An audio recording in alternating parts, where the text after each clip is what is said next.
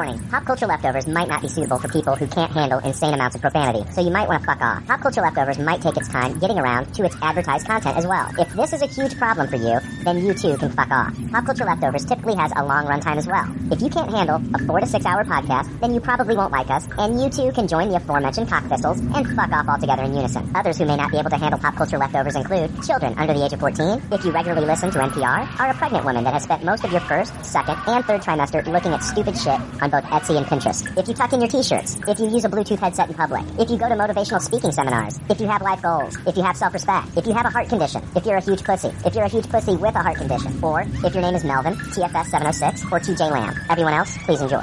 Episode 352. There's already like 7 million podcasts talking about pop culture and all that. Makes us happy like shooting at a womp rat, but it's all been done before. We don't want to be a copycat. We're the leftovers picking up the scraps dropped by the cool kids. It's a trap. Good it, toss it, good it, taste it. Do we love it? Hey, let's face it, can't erase it. Let's embrace the Tupperware party. Subculture spill over like a vulture. Carry over counterculture, pushovers, pop culture leftovers. And we're the uncool kids.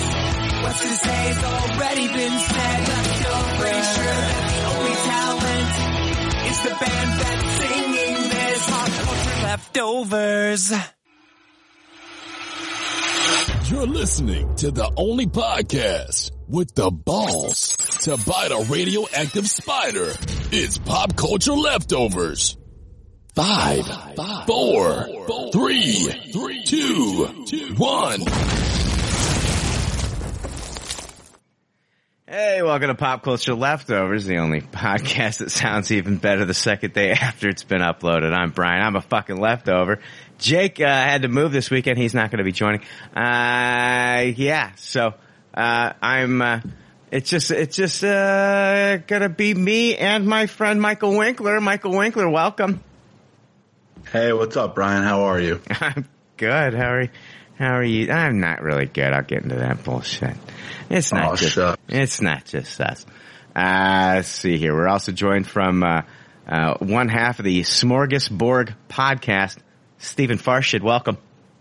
What's up, man? Thanks for having me. I really, really appreciate it. Yeah, we had you on. You were our DC correspondent for DC Fandom. Had you on, had a great time. Met you at C2E2. Wanted to have you on a regular episode. So, welcome. Well, I really appreciate it. Thanks, man. I'm excited. Let's get into this. This one's gonna suck, guys. I've had a headache all day, and I took a bunch of fucking pills just to get rid of this fucking thing, and it's gone. But now I have no feeling in my body. Dude, I took the over-under 15 and a half minutes before you say this is a terrible episode, and I actually took the over because I was feeling optimistic, but I've lost that instantly within the first 10 seconds of this episode. Oh, man. Hey, am I going to get constant updates as for this bullshit throughout the entire episode? Me and Steven have a whole fucking bet. You motherfuckers. You motherfuckers. I'm just a fucking, I'm just a mockery of a human being at this point, 352 episodes in.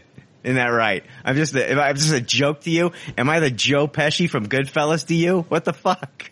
You can look at it as a joke, or you can look at it as a staple for us to really count on. That's another way you can look at it. Yeah, I'm looking at it the first way. That second kind of bullshit, but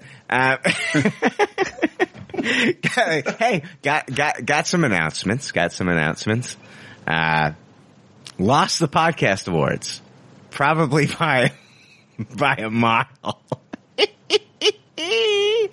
Lost the. I want to thank everybody for nominating us, getting us into the nominations, and probably the real reason I think that I even did this is that it's always good to get your name out there with other podcasts on a list, just so you can be seen.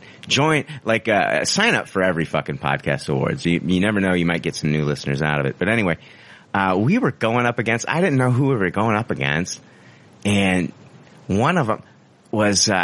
We got beat by a podcast that's run by this guy, Eric Nam.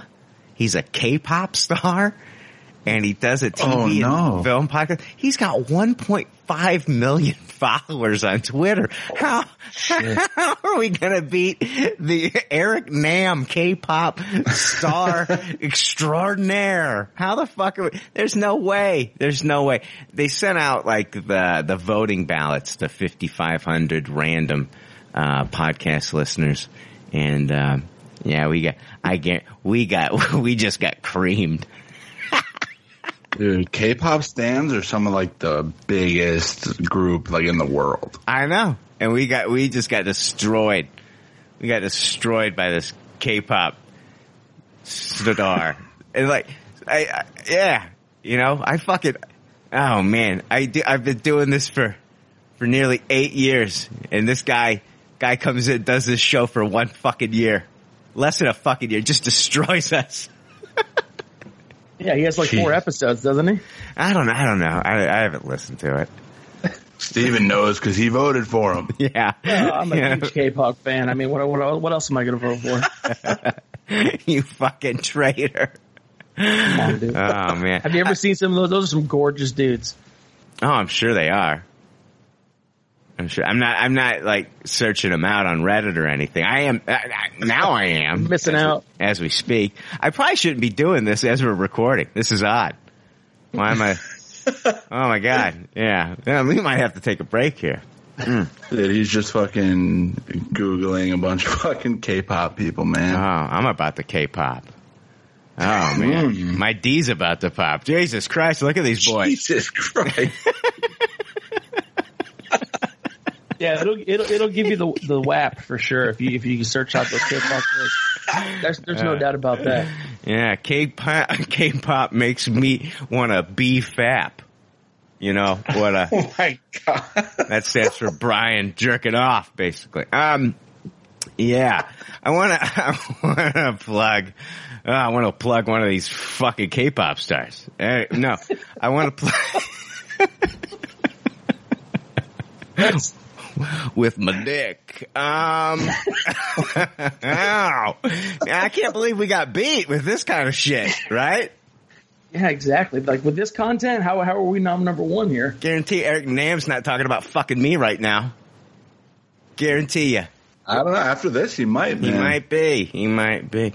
I want to let everybody know, Scott Schutte on the Leftover Army podcast feed has been doing Spooky Fest, dropping a new episode of Spook Fest. Is it Spooky Fest? Yeah, Spooky Fest, where he talks about a different horror movie with guests every day. He's doing it for all 31 days in October leading up to Halloween. I was actually on a few episodes. Winkler, you've been on quite a few, correct? Yeah, yep, I'm on every week. There you go. So, just look for the Leftover Army podcast feed on iTunes or Spotify, or I don't know if it's on Spotify, but just look, you can look for it there. We won't find it. You can look for it. I don't know. You want to waste a fucking good, 5 minutes? Go for it. That's 5 minutes of your life you won't get back. You could have been looking at K-pop stars and jerking off. That's rewarding. But yeah, and then also, if you're fucking subscribing to the Leftover Army podcast feed, why don't you listen to What's Your Story with Lenny and Mark from the Nerdaholics podcast? They've been just interviewing everybody in the Leftover Army, and people have just been telling them their story. I've been listening to the Dan West episode. Is that a recent Love Dan West. It's within the last month, I believe. Yeah. Oh, I have to check that. Yeah, I think it was a couple ago. Yeah, I think it might have been August. But yeah, I was listening to that. And I'm listening to it, and you're finding out all these things. Some of these things I knew about Dan, but some of the things I didn't know. And then I'm just like, oh my God, Dan West, fascinating guy. Dan West is the closest living person to the Dos Equis the most interesting man in the world. Yeah. Dan West is like the closest thing to that motherfucker. Him and Jacob Harmon, I would say, are the closest. Jacob Harmon, just a fucking enigma of a human. Same thing with Dan West. These people are just, I don't know, just amazing human beings. So, listen to What's Your Story, hosted by Lenny and Mark. and from the Nerdaholics podcast. It's great. I love it. And then we just got the announcement today after I talked last week about Johannes and Benjamin Thomas doing that leftover after show. They're coming back. They're doing it. I don't know if it's going to be. I'm all about this. I'm all about this news. Yeah, it's called Reheating the Leftovers. Hey, Beautiful. nice. Beautiful. And it looks like it's good. I hope it's going to be on the Leftover Army podcast feed. So I'll keep everybody posted there. Winkler, but yeah, dude, I couldn't believe it that they're gonna.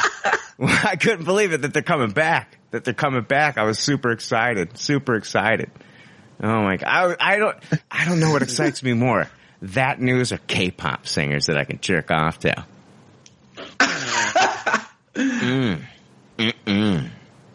I don't know, because like Reheated Leftovers are like, not only is that like a very fitting title and very witty and fun, but like I do love some like reheated leftovers, bro. Oh.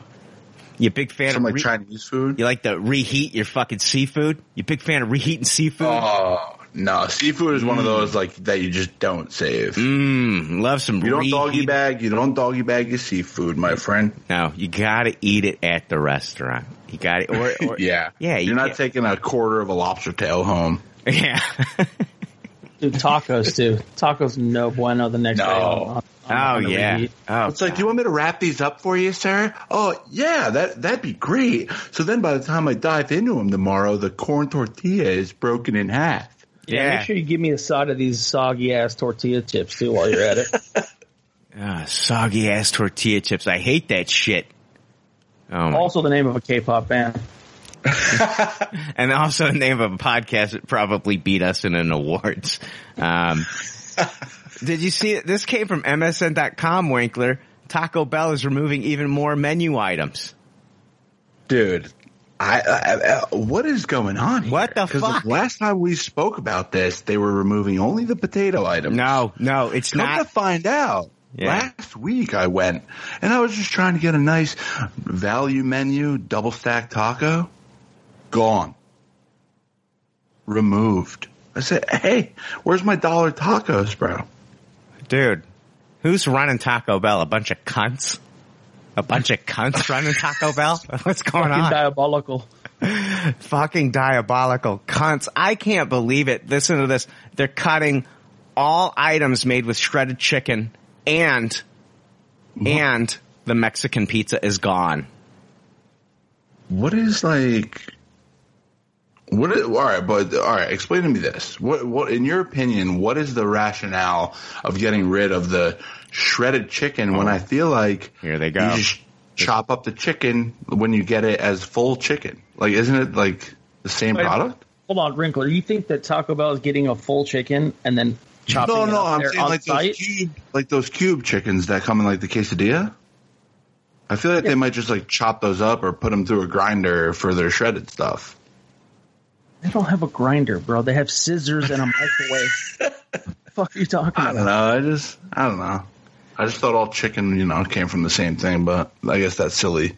What they're trying to do is revamp the menu. It's aimed at creating a, quote, faster and more seamless restaurant experience.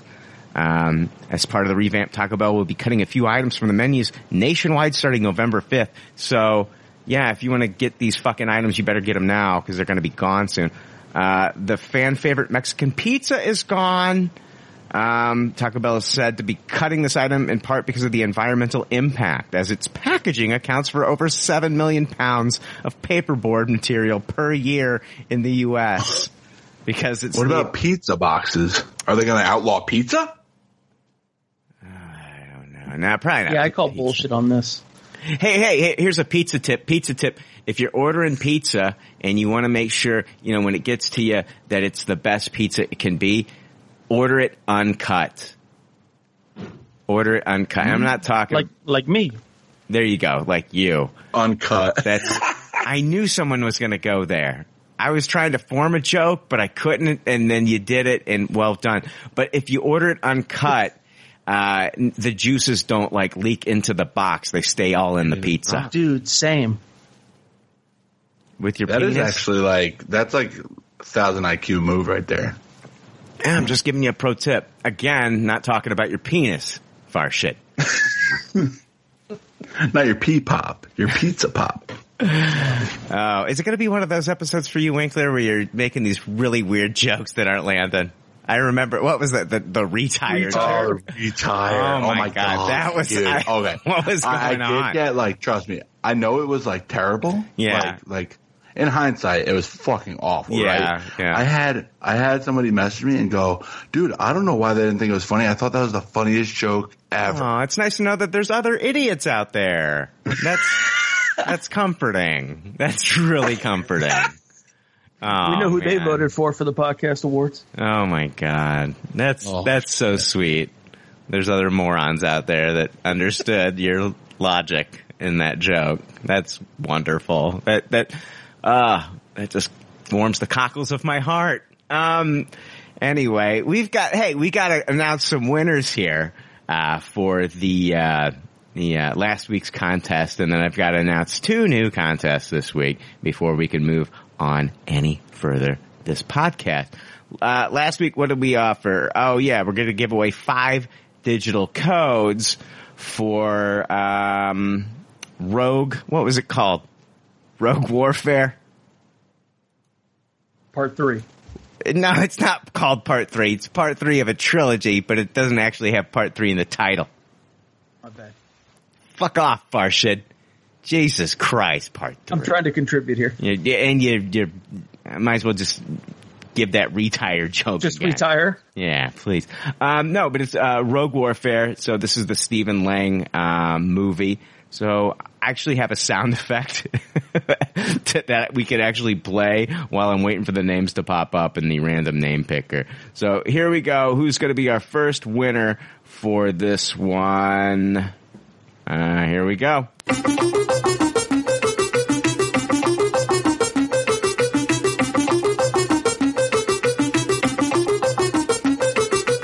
winner.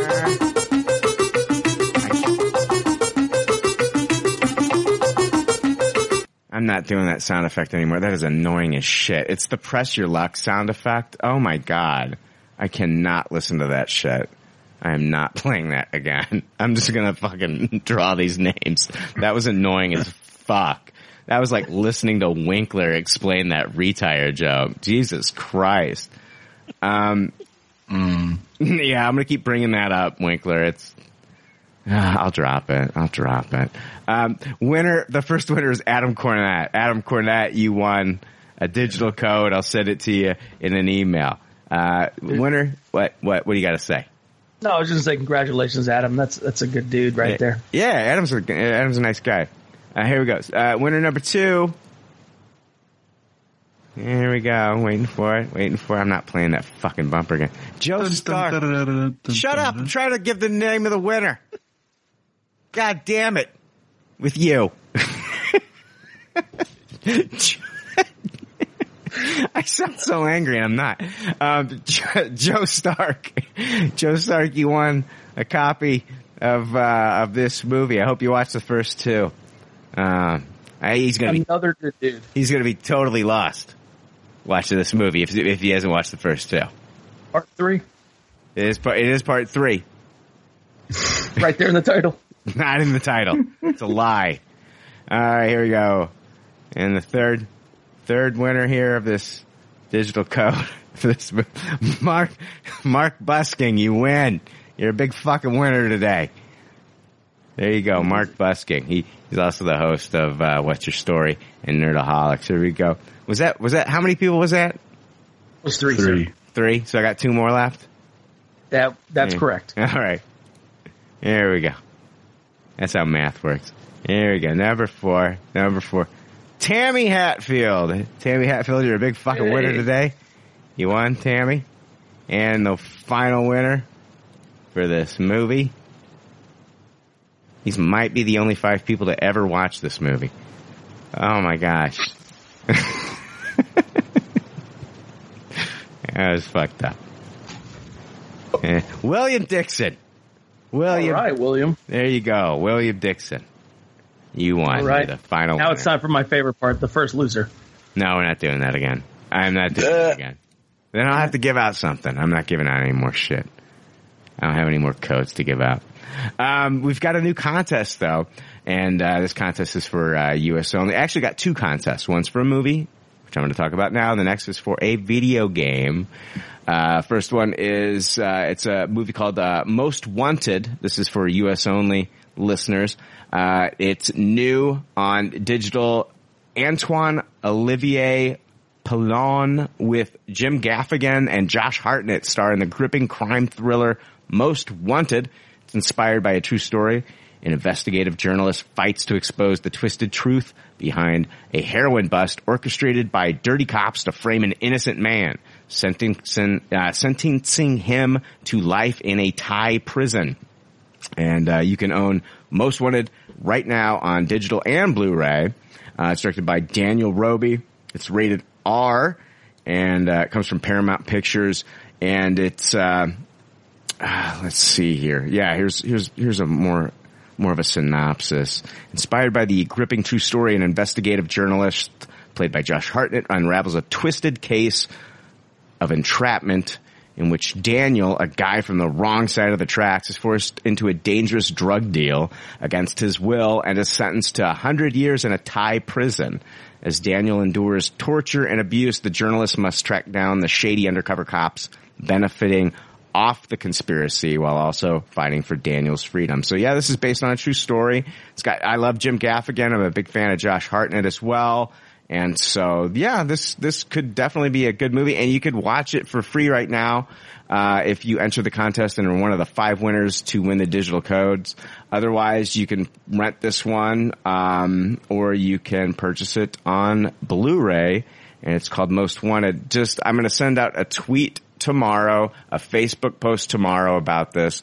Just share it on Facebook or retweet it on Twitter, and screenshot that, send me the email titled Most Wanted, and send it to comments@popcultureleftovers.com, and with that screenshot, and then I will enter you into the contest for next week. Also, I have a video game. And this one, it's a digital code for this. It's for US only, and it's for the PS4 version only. This one is for Crash Bandicoot 4. It's About Time. So, let's see here. Everyone's favorite marsupial is back in Crash Bandicoot 4. It's about time. Crash forward into a time-shattered adventure, complete with massive worlds, new powers, and more insanity. On Crash Bandicoot 4, It's About Time, now on PlayStation 4 and Xbox One.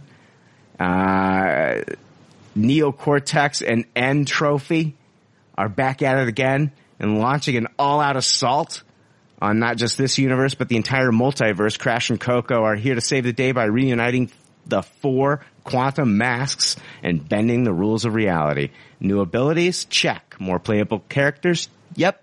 Alternate dimensions? Obviously. Redonkulous bosses? For sure. Same awesome sauce, you bet your sweet jorts. Wait, are they actually jorts? Not in this universe. I'm just reading. Guys, I'm reading that. This is stuff I gotta read. Very well. Thank you. It's got offline multiplayer up to two to four players.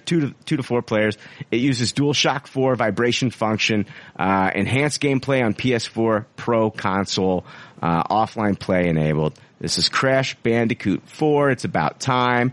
And, I will be sending out a Facebook post on this one, tweeting on this one. Send me screenshots, and then send me an email titled Crash Bandicoot to comments@popcultureleftovers.com. And next week, I will draw the 5 winners for the digital codes for this one for PS4, PlayStation 4. And then next week, I'm also announcing another contest. So come back next week. Listen to the contest that I'll be announcing next week. It's a movie. It's a movie that I had planned on watching anyway, so I'm super excited to be able to give out 5 digital copies of this movie. So, yeah, check out those contests. Guys, I don't know. I haven't played a Crash Bandicoot game in a long time, but I remember it being super fun on the PlayStation. My wife is a huge fan. I mean, every time one comes out, we have to buy it. So, I've never played one, but I'm definitely somebody that has to sit there and listen to it in the background for sure. You slide, you slide me $5 right now, you're gonna win. Oh, yeah, okay. for sure. Like, dude, I remember PayPal? like That's how this works, man. That's how all these winners get picked. They just fucking. that's how I've won because I've just been sending you PayPal, bro. You guys fucking. Well, I've moved over to Venmo, but we'll work out those details later. But I'm kidding. These are all fucking random. I ain't making any fucking money off this shit. Anyway, let's move on into Good Pop, Bad Pop. How's that sound? That sounds good. I did have a question for you, Brian. I'm sorry.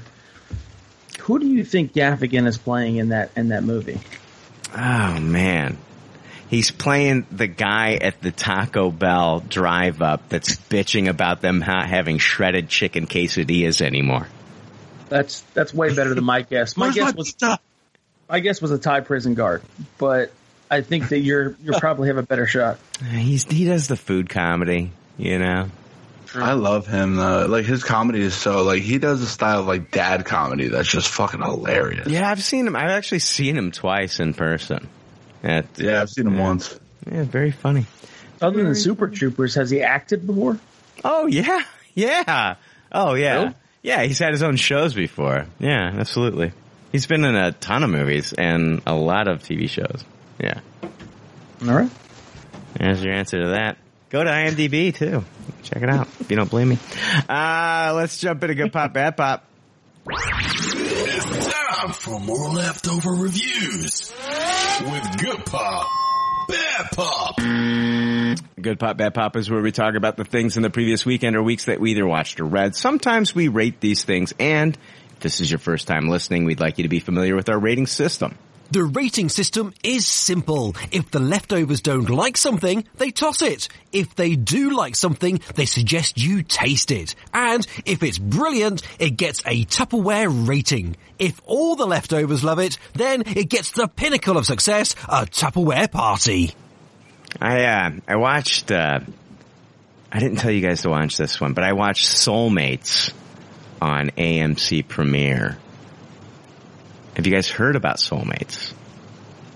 No, sir. No, I haven't. I watched this early. It's gonna drop Monday on AMC, but I picked up AMC Premiere. Let me talk about AMC Premiere and this. I picked it up, and I'll tell you why I picked it up. It's like $4.99 a month through like your cable subscriber or whatever. So you still have AMC, but then you have to add AMC Premiere. And they let you watch like past episodes of stuff. They have a bunch of stuff on there too, that you can watch. And then they'll drop stuff on there early, like The Walking Dead season 10 finale or whatever that's coming out this Sunday is already on there. They dropped it like on Thursday or some shit. And then The Walking Dead, World Beyond, which we'll talk about here in a moment, like that dropped on there. But this drops Monday and they dropped it on there early. And then they have something now called AMC Plus, which is their like subscription service, standalone subscription service, which I guess is basically AMC Premiere, but it's $8.99. You're not tying it in with like your cable or satellite provider, and you can add it on to Amazon Prime Video or Apple TV Plus. Is that not the most confusing thing ever? Dude, streaming has gotten really confusing lately. Yeah. Started with HBO. I feel like, HBO started that shitstorm. Yeah. But I watched Soulmates. This takes place 15 years from now when science makes a discovery that changes the lives of everyone on the planet. A way to find your soulmate through 6 provocative stories about the cost of finding true love. So basically, as you're watching this, when it first starts, and let me say this, Soulmates it's from the co-creators of Will Bridges. He's a writer of Black Mirror, and Brett Goldstein, from Ted Lasso, a writer from Ted Lasso, the Apple TV Plus show.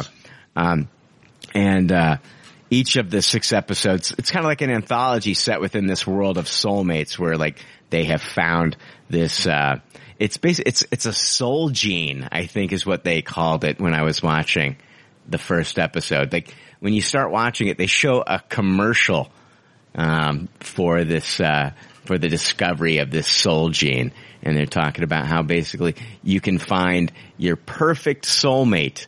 It narrows down your soulmate.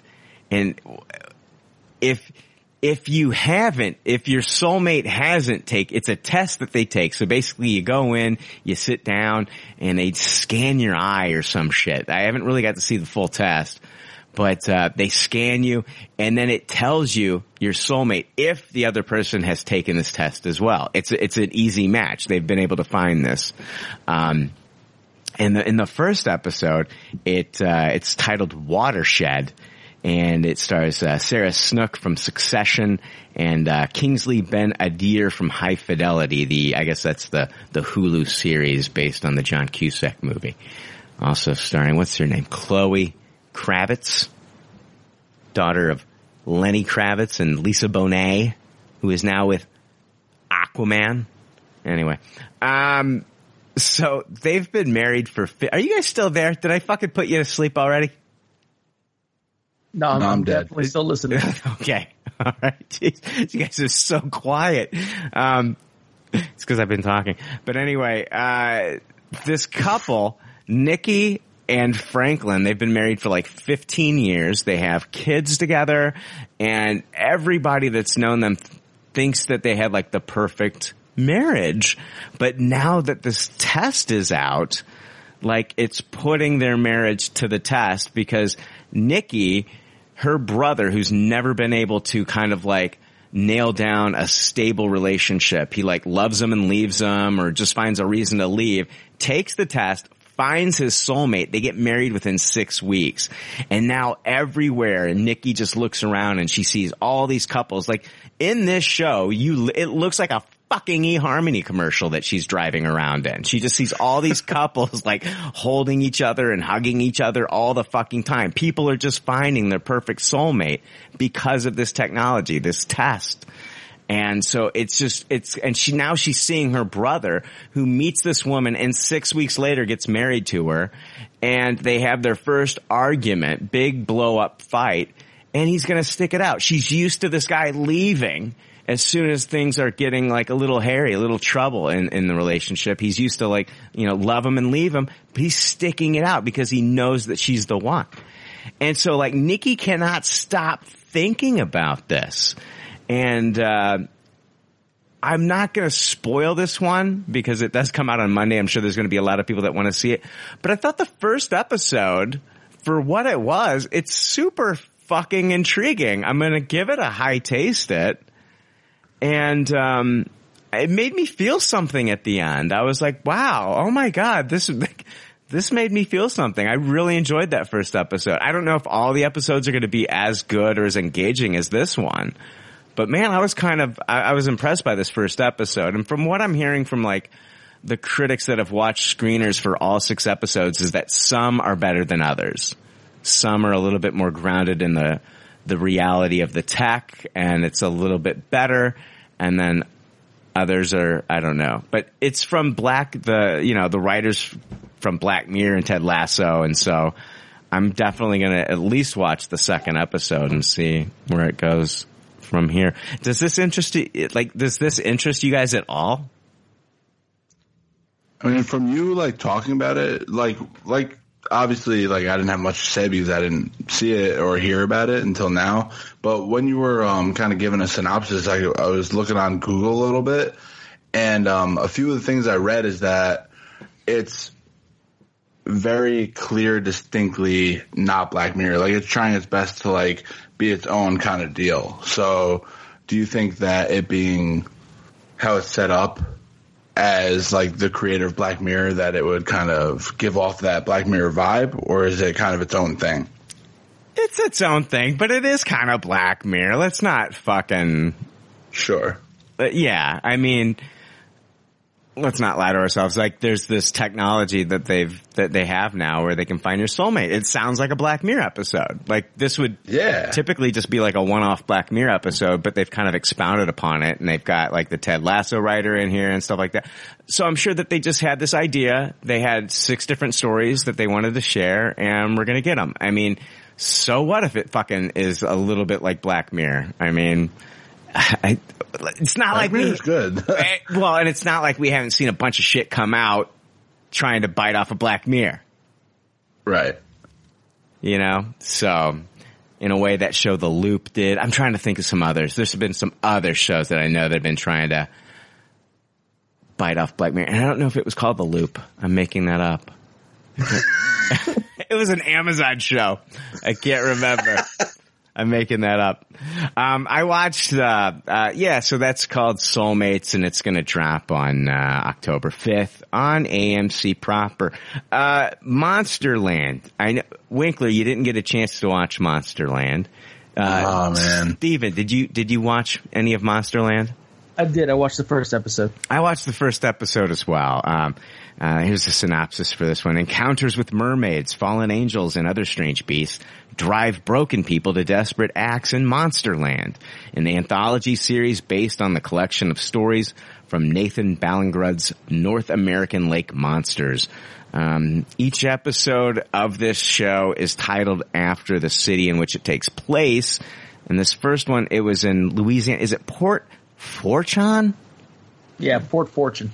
Port Fortune. Okay, Port Fortune in Louisiana. And it's Louisiana always tries to find really creative ways to spell things. Jesus. Yeah, it was spelled Forchon. Just spell it Fortune. Jesus. Anyway, what'd you think about Monsterland?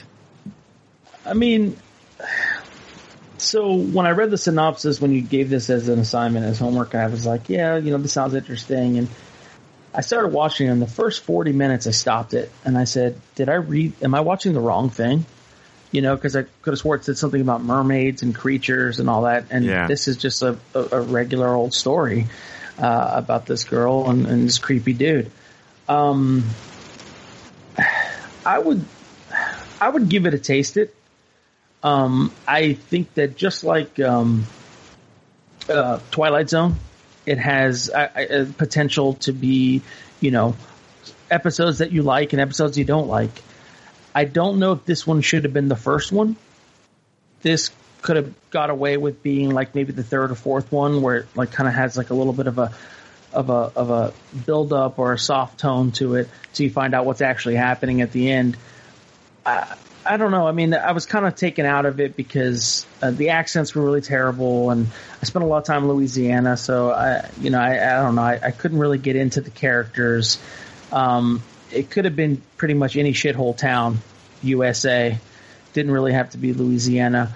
I guess I get the whole premise of Monsterland. Like, Monsterland is the United States, I guess, and these are going to be stories that show quote unquote monsters, but also like kind of like a deep dive and a reflection of like real people in the United States and how that applies to real life. So I had a little bit of a hard time putting 2 and 2 together at the end of the first episode. I'm like, okay, so what did I just watch and why did I watch it? I'm going to give it a shot. I'm going to give it a couple more episodes because I have a feeling that maybe the second or third one actually could be something that's really intriguing. Maybe wait, all these dropped at the same time, didn't they? Yeah, they all dropped. Okay, so maybe not start with the first one. That's my opinion. Yeah, I think I'm out on this one. I don't even think I'm going to watch anymore, to be quite honest with you. Like, if this is like what they came out with, and I know you can say the same thing about Black Mirror, like the first episode with the pig and the president and all that shit, pig and the prime minister. Like, it wasn't like the best Black Mirror episode, but it got your attention. This one didn't even really grab my attention, to be quite honest with you. You've got, the waitress, and she meets like who we think is like this serial killer, and as the story unfolds, there's twists, and I just was not impressed with the acting or or the twist or anything in this, to be quite honest with you. Yeah, I'll give it another episode because I like anthologies because I really like kind of like self-contained hour stories. Yeah. You can do a lot with that, and it's kind of fun. Like, you just dedicate an hour, and you get the beginning and the end of the whole story. So I'll probably give it 1 or 2 more episodes, but like you said, like I said, I don't understand how this was the first one. Dude, the fucking most disturbing thing in this was the home abortion scene. Mm-hmm. I also didn't like the rat drowning. Like, I didn't really, I don't know, I'm not a big animal kind of torture situation. Yeah, I wasn't a big fan of that. And I wasn't also a big fan of, like, again, the home abortion scene. Oh my God, what are you guys watching? I talked to my wife about the science of all that, and she said that it actually has, like, actual, like, she's a nurse, and it has actual, like, I'm like, what is a 12-inch spike gonna do besides just completely tear up your insides? But apparently it causes your uterus to contract and knock the fetus off the wall. Okay, all right, we're done. We're done. Yeah, we're done. We're done with your wife's explanation. Oh my God, stop it! Well, it's better than a pole just being shoved up inside her for whatever reason. I mean, there's. I mean, you would think that thing is just going to go right through her. We're not even going to get nominated for the podcast awards next year. Oh man, dude, they're going to ban your ass, bro. This is the thing that gets you banned at Pop Culture Leftovers? Really? Oh, man. Monsterland. Not a huge fan. Not a huge fan of Monsterland. I'm going to give it a very low taste. That I was just not a fan of this one. Understood. What, did you taste it? Taste it. Yeah. Taste it because not this actual episode, but I would taste the actual series because I think that there's a potential of maybe 1 or 2 really good stories that are coming out of the season. I would taste the gumbo in New Orleans. That's some good gumbo. That's some good gumbo. Now that accent right there was actually way better than any kind of accent that she tried to put on. I like the jambalaya. It's very good. I don't know. It's just something I threw out there. You know what I mean? Yeah, that second part was more Adam Sandler than anything else. That's true. I was workshopping that one a little bit and then went a little Sandler on us, didn't it? Oh man. Anyway, I was gonna start going into full Waterboy next. Anyway, The Walking Dead: World Beyond. I saw this one early on AMC premiered. Did you get a chance to see this one, Winkler? Yeah. Yep. Did you watch this one, Steven? I did. The series is going to consist of 2 10-episode seasons before they end this one. So they're letting us know that it's going to be 2 seasons, then they're going to come to a conclusion. The series is set in Nebraska 10 years after the zombie apocalypse.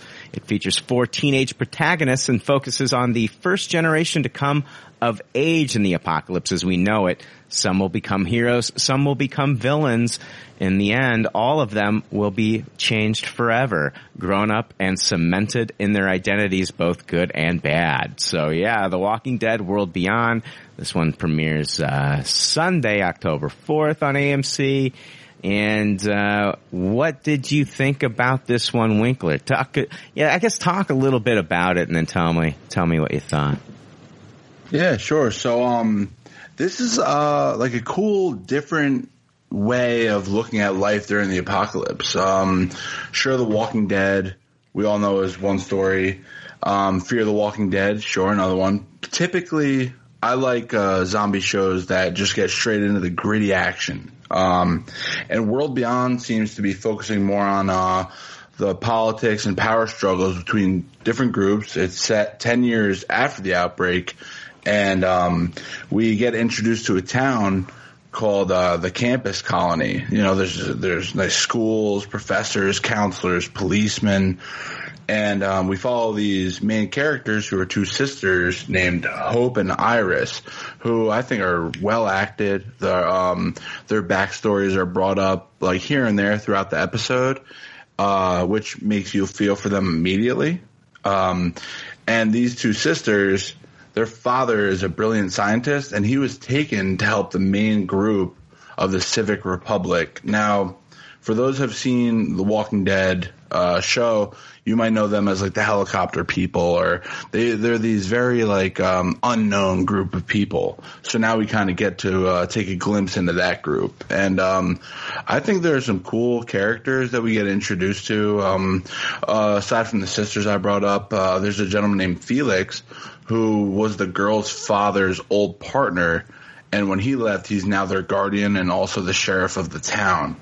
And, yeah, I'm really digging it so far. I think towards the end of the episode, there's like a Stand By Me type feel to the group of teens that band together to they decide they want to try to do something about this. And they do set up a lot of story points that should have major payoffs. So for me, after one episode, The World Beyond has definitely like piqued my interest enough that I'll be back for episode 2. So I'm going to give it a taste it right now with potential for a high taste it.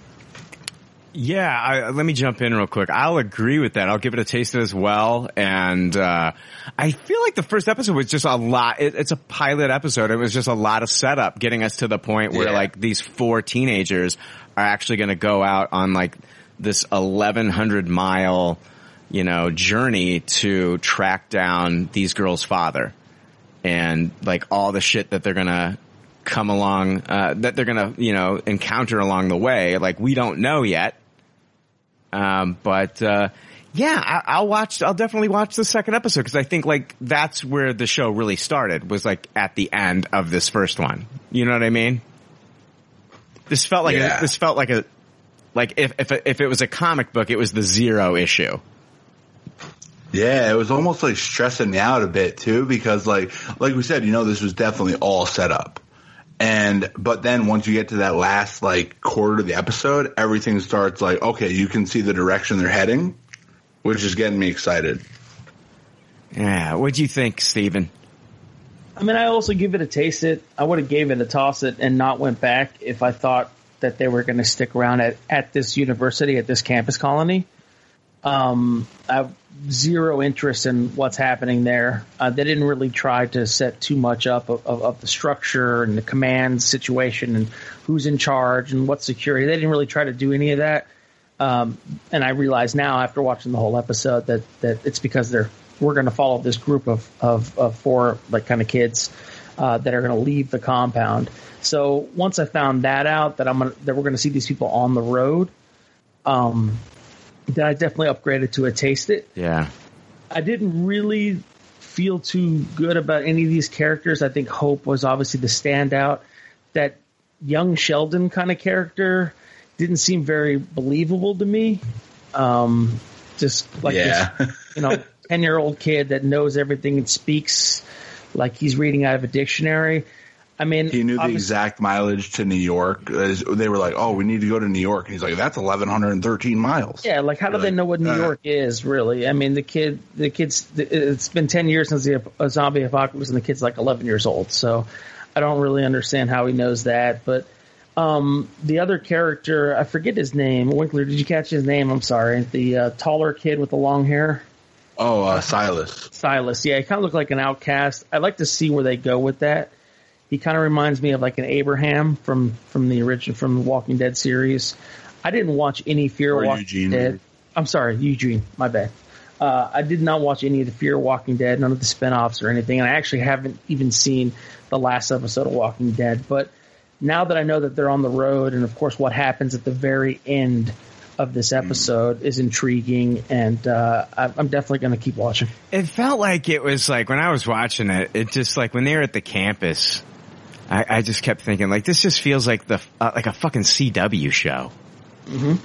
100%. It was very like teeny bopper. Yeah. It was like very like, they're trying to like make this drama and like these rebellious kids and stuff. But like we've already seen the original property of The Walking Dead. We've seen 5-year-old kids killing people. Like, let's just, like I get you want to do the setup, but like, let's just get there, And it got there at the end. But like, I agree with you completely, man. That's a great way to put it. They should have dropped 2 fucking episodes, to be quite honest with you. It should have been a 2-hour block, but whatever. I mean, you still gotta fucking do your after show with Chris Hardwick or whatever the fuck, and then, I don't know. It's just, man.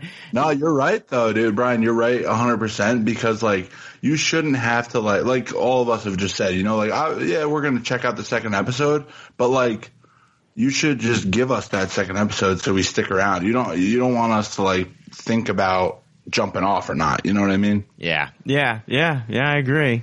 There's going to be people that are just huge Walking Dead fans regardless, so they're going to watch this anyway because they watch anything Walking Dead. Like, I still watch Walking Dead proper, but it's because, I've been watching it for so long. I feel invested at this point, Absolutely. Yeah. Yeah, and in Winkler, I mean, I was surprised that you sounded like you're pretty high on the show. Yeah. And it sounded like, but then you're talking about that you like the zombie action, and that was obviously lacking from this episode. There was a jump scare in this one, which, honestly, it's the first time maybe 3 to 4 seasons that I've actually had a jump scare from a Walking Dead episode, but then it just kind of, it went away and the zombies were an afterthought. They were like decorating the zombies and stuff, so... Yeah. Yeah, there was a couple of things. And stuff. Yeah, I don't know. I guess we'll find out why they do that. It's migration patterns. Okay. Yeah. All right. So now we're watching like a National Geographic show about zombies instead of like fighting them and blowing their heads off, right? Because isn't that what we're here for? I don't know. Why? Nobody ever got bit in the shower. We don't see fucking zombie dick. You know what I mean? Yeah. Yeah, and if I don't see zombie dick, then I'm out. Like, basically. I've talked about this before. Everybody's they all got fucking clothes on. Or their bodies are so mangled you can't see that they had a dick. Yeah. Are you kidding me? You've never, nobody was in the shower when this fucking zombie outbreak took place? You don't see any. Scientifically, it probably falls off first. Imagine they get a zombie with like a towel wrapped around his waist, like he just got out of the shower. And like how? Like, biting into someone's skin, you gotta bite pretty hard to fucking do what these zombies do. Is that like, is that like what happens? Flannel. Is that what happens? Like when you become a zombie, like you could just fucking bite into people like it's an apple or some shit? Yeah, it's pretty remarkable because there is no muscle tone left in the jawbone. So it's like, how are you getting the power behind this? Yeah. There are these people with like Carhartt jackets with like a bite mark in it. You're like, I don't know about that. I'm bringing down this whole zombie thing. I'm bringing it all down with my questions here. Hard-hitting questions. Dude, I kind of did like they kind of addressed the fact that like when old people die, what happens? Like they had this area of the campus where there was older people and that they have cages on their doors because at some point you have no idea these people are just going to pass away and just instantly become a zombie within your safe compound. That was a cool kind of thing. And then of course they have to come up with their own thing to call zombies. Yeah, they empty. And, this one might be my least favorite one though. Empties. Oh yeah. Yeah. Well, I think it's better than lame brains. Isn't that what you call a Pabst Blue Ribbon when you're done? Absolutely.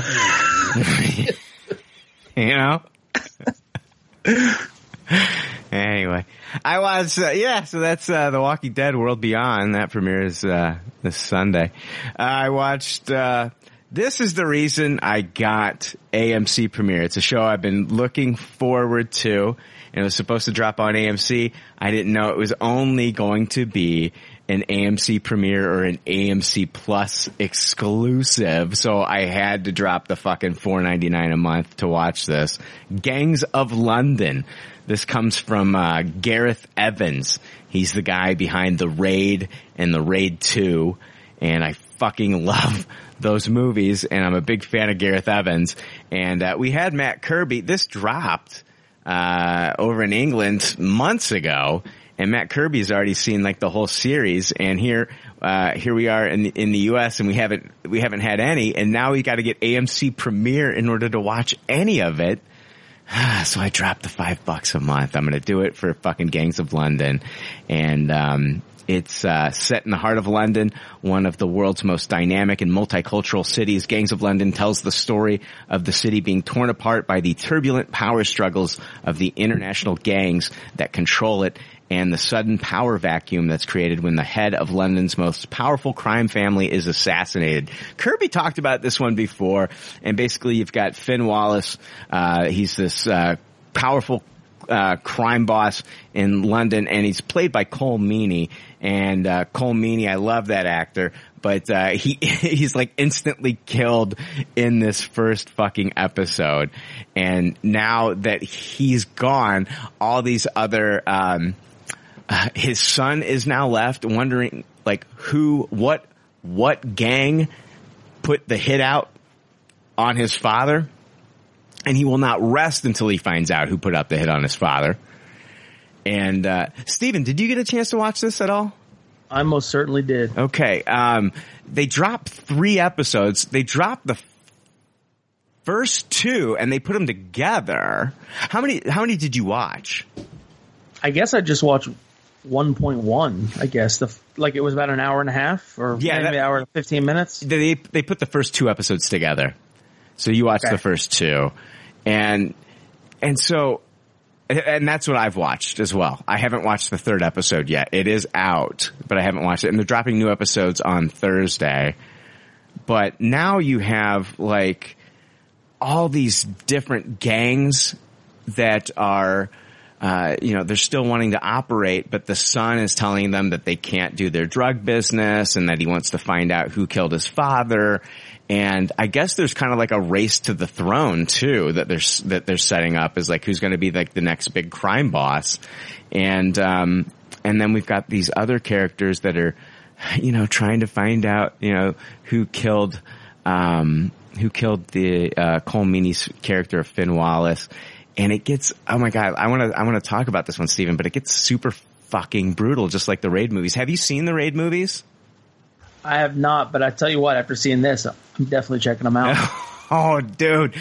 Oh, you've got to watch the Raid films. They're like 2 of my favorite fucking movies ever. I love them. I own them on Blu-ray. I absolutely love them.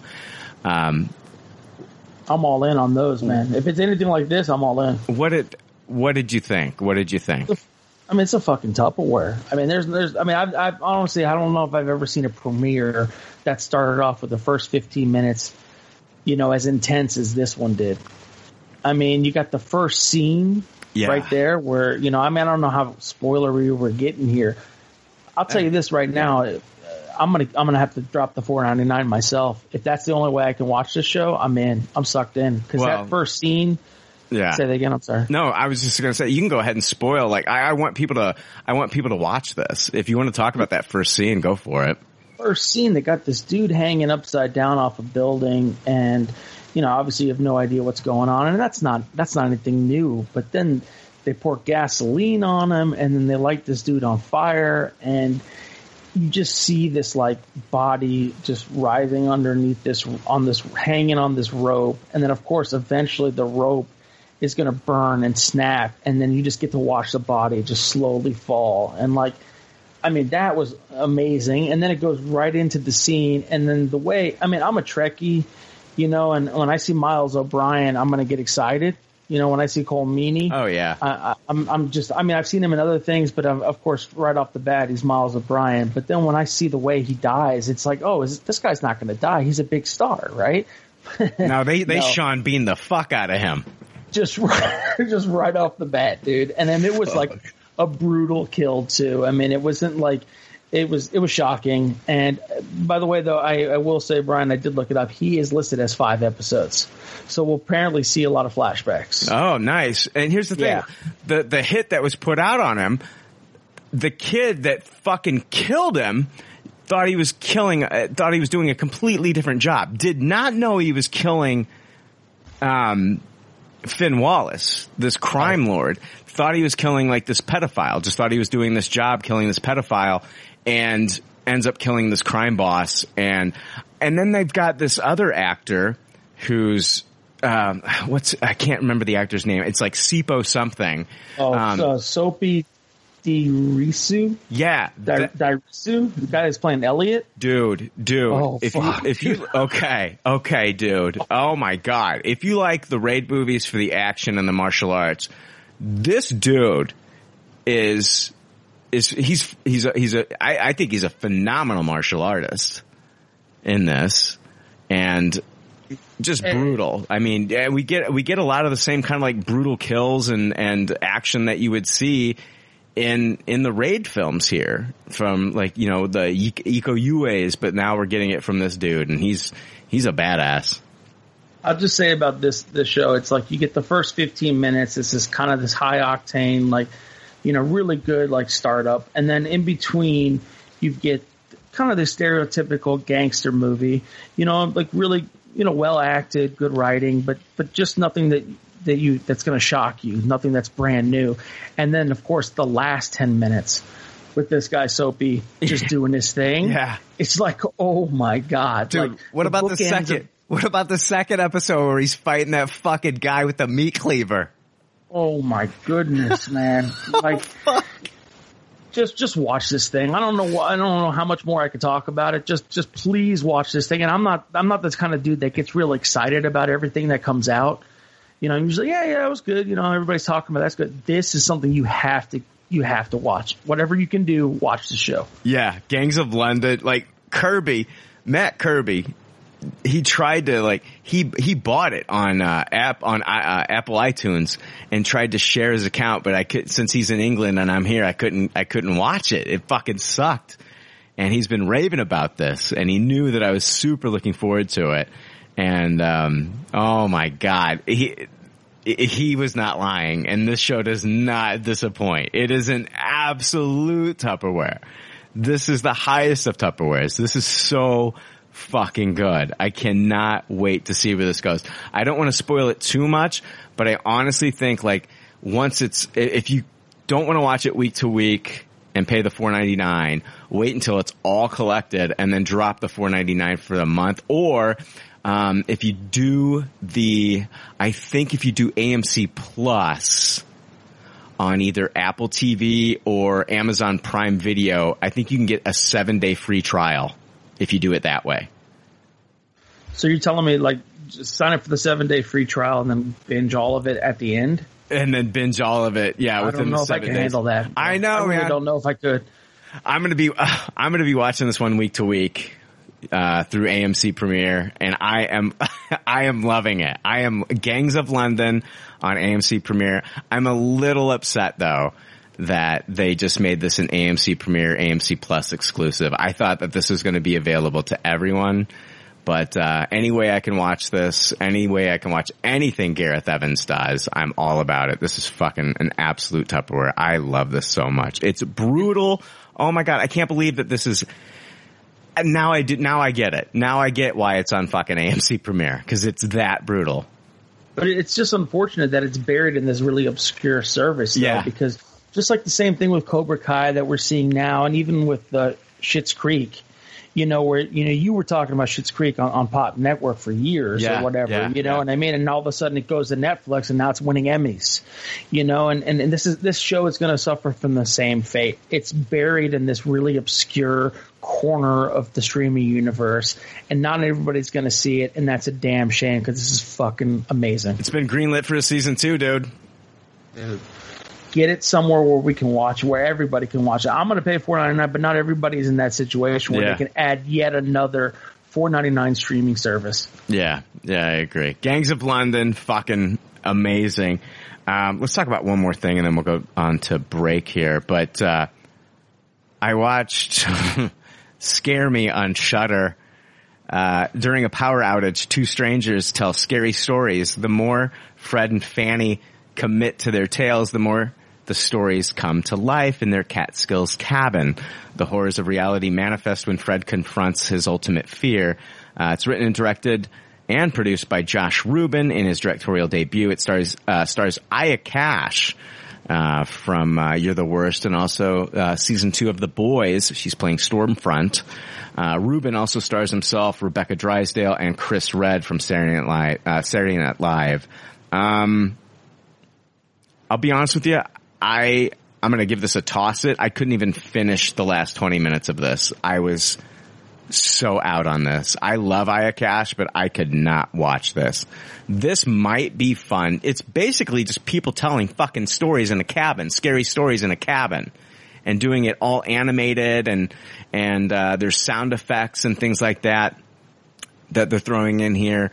And I was just like, this might be fun to watch as like a play in person, but watching it on as a movie and watching it here on Shudder, I was just thoroughly bored, unimpressed, and thought the whole concept was stupid, and I just did not care enough to even finish this one. I wanted to get back to Gangs of London, which I did.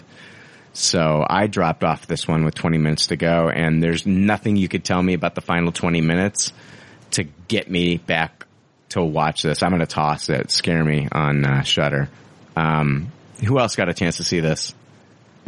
I watched it. What'd you think, Winkler? I liked it. Okay. Yeah. So everybody is different, but I thought it was just like a cool spin on a horror anthology where like you said, scary stories are being acted out as they're being told, and it can come off as corny and stuff, but I don't think it did. I thought Aya Cash and Josh Rubin worked really well off one another. I thought a film like this, it takes like, I don't know, certain actors to do it. It's like you said, it's very like overacted, very like charismatic, very it had like an improv feel to it. And you could just tell that they were having like a lot of fun, which made me have a great time too. I thought there was like some really good camera work. I thought the sound design was really good. When they were telling stories, there would be like lightning or thunder crashing and phone ringing or typewriter going, and all as it was added to the story by Fanny and Fred acting it out. I thought there's this pizza delivery guy named Carlo that shows up about halfway through the movie. Yeah, I thought he was Chris Redd from Saturday Night Live. Yeah. Yep. I thought he was just a lot of fun too. I just thought he added to it. It's definitely like, it's something that I've never seen before. So it's definitely different. It's a horror comedy hybrid. And I don't know. I just think it's a fun, Halloween film. You said I'd like to see some more movies made like this style. I would not. You said it was a horror comedy. This review on IMDb sums it up for me, and it's by Mikey Pass. Mikey Pass says, this movie should have been listed as a horror comedy, although it was lacking in both. And I totally agree with that assessment. Steven, what did you think of, what did you rate this one, Winkler? Oh, sorry. Oh, yeah. I'm a high tasted on this. All right. Steven, what did you think of Scare Me? So I'm watching this, and I pull it up on Shudder, and it says, critically acclaimed and, slick, whatever the description was that were really positive. And I just thought, here's another example of a horror movie that I just do not get. I mean, it's not a horror movie. In any sense of the word, is it a horror movie?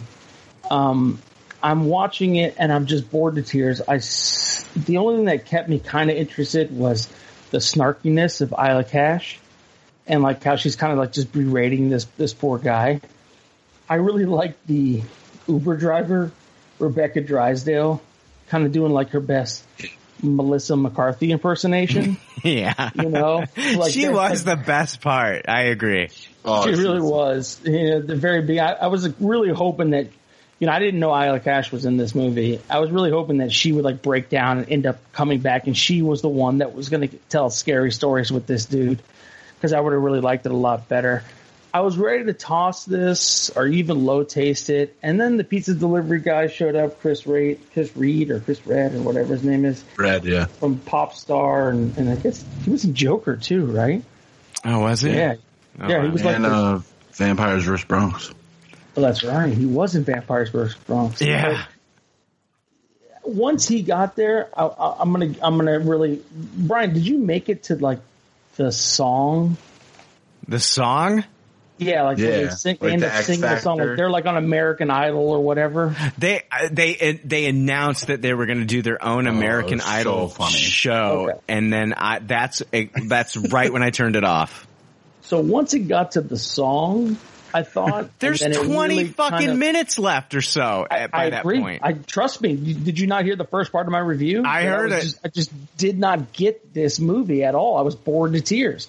But once it got to that one part, and I'm not, please don't think that I'm recommending this to anybody to waste 2 hours of their time to get to the last 20 minutes of this movie. But the last 20 minutes, once that song, and then, you know, the way it kind of ended, I said, okay, I can get this, because I was recommended by several people to watch this movie Scare Package, and everybody loves this movie, and I see nothing redeeming about that movie, and I've been told by hundreds of people that I'm wrong in that thought. But this one, at least I can see with the last 20 minutes where somebody is like, hey, you know, this has some redeeming qualities, and Isla Cash's and the chemistry between the characters, and you know that Rebecca Drysdale actually does come back at the very end and does a little bit of what she's doing, and I don't know, I low tasted, borderline taste it for me. Just basically the last 20 minutes redeemed it for me. Wow, that's exactly when I turned it off. I was like, I'm fucking out on this shit. I'm just so done. I don't even care anymore. I mean, I'm definitely not going to tell you to go back and finish it. That's for sure. I don't know. Now I feel like I have to. God damn it. No, I mean, like, I don't. I maybe it's because I watch so much horror with like doing the Spooky Fest and stuff. Like, I'm a horror like nerd, and I've seen so much of the same stuff like over and over that I think, I don't know, for me this was just like a breath of fresh air for me. Like, I get it's not for everybody, but for me, I don't know, I liked it. Like, the only redeeming part in the first like hour and a half is the fact that his hand like kind of became the werewolf hand. Yeah. You know, and I did like that. And if there was like maybe 5 more incidences of that, then I kind of would have been drawn in. But it was literally just 2 people talking in a cabin, and not really even telling scary stories. Nothing was scary about their stories, and nothing was cliche, like original or new or fun. 100%. Yeah. I don't know. It just wasn't for me. I'm glad you guys liked it more than I did. But that's Scare Me on Shudder. Let's take a quick break and we'll come back with more Good Pop, Bad Pop. Sounds good. Hi, I sound like Morgan Freeman. I bet most of you do some online shopping with Amazon. It's just so easy. I myself logged in today to buy adult diapers. No, I'm not embarrassed. I have zero shame, and I really don't give a fuck what you think. I'm at that age. You'll get here too one day. And don't think that you won't, you naive asshat. One day you too will be just like Jamie Lee Curtis, and shitting your body weight in Dannon yogurt, and the next thing you know, you'll be on Amazon ordering adult diapers saying, holy shit, that freckled face fucker was right. Anyway, the whole point of this is to tell you that PopCultureLeftovers.com has an Amazon shopping link. What that means is when you click on the link from their website, it helps the show. It doesn't charge you extra at all. You just shop like you regularly would, and Amazon takes care of the rest. It's easy and convenient. Just like these diapers. I literally blew up this diaper while recording this ad. #truth. All right. Hey, we are back with more Good Pop, Bad Pop. I wanted to talk. Last week I said I was not going to go to the movie theater. I did. I ended up going. I just fucking wanted to get the fuck out of the house. And so I went to the theater last week and I watched the new Evan Rachel Wood movie, Kajillionaire. A woman's life is turned upside down when her criminal parents invite an outsider to join them on a major heist they're planning. It's written and directed by Miranda July. I've never seen anything from this writer or this director, from this writer and director. This one stars, like I said, Evan Rachel Wood. Deborah Winger is in this. Gina Rodriguez and Richard Jenkins. It's from Plan B and Annapurna Pictures. Plan B is Brad Pitt's production company, if you didn't know that. But you meet this family, it's made up of Evan Rachel Wood, Richard Jenkins, and Deborah Winger. And they basically, they're kind of just a family of scammers and thieves. And they just find different ways to scam and steal money. And they owe $1,500 to their in back rent to their landlord. So they're trying to get $1,500 together. And when you first meet them, they're gonna steal from this post office. So Evan Rachel Wood's character, her character's name is Old Dolio. That's her real legal name, Old Dolio. And the name is actually addressed in the movie. They tell you why she's named Old Dolio. But she has timed the security cameras the way that they move. She has timed them so she can do these parkour moves to get into the post office unseen by cameras. She's got a key to a safety deposit box. She reaches her hand through there and she feels around to the left or right and steals other people's shit that they have in their safety deposit boxes. And then they just take whatever they steal that day and try to sell it and get money for it. And they have other scams that they work out, and they live in an office in this factory that makes, it's called Bubble Inc., I think, and they make bath bubbles or something like that, like the liquid bubble bath shit. I'm guessing because this whole family has these watches that are set with timers because bubbles, they live in the office of this bubble factory, and at certain times of the day, bubbles come through the walls where they live, and they have to take trash cans and scoop up all the bubbles and then put them down the drain in the bathroom. Otherwise, these bubbles will take over and ruin all their shit where they live. And anyway, they try doing this one scam with the airport. They end up meeting Gina Rodriguez's character in this movie. And this is such a quirky, weird movie. It's labeled as a comedy, and there are definitely parts of comedy in this one, but it's such a quirky, weird indie film. Parts of it I just thought were ridiculous, but then overall I absolutely loved this movie. It's something I will watch again. I'm going to give it a Tupperware. Audiences are really kind of not enjoying this one. Critics, I think it's an 88% or something like that, or 90% or something.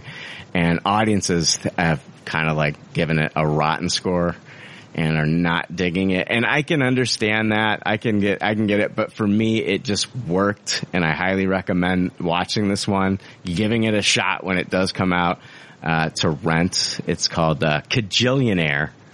And if you want to see it in the theaters now, you can if you have theaters open near you. And so I loved it. I thought it was a lot of fun, and I'm glad that I went out to see it.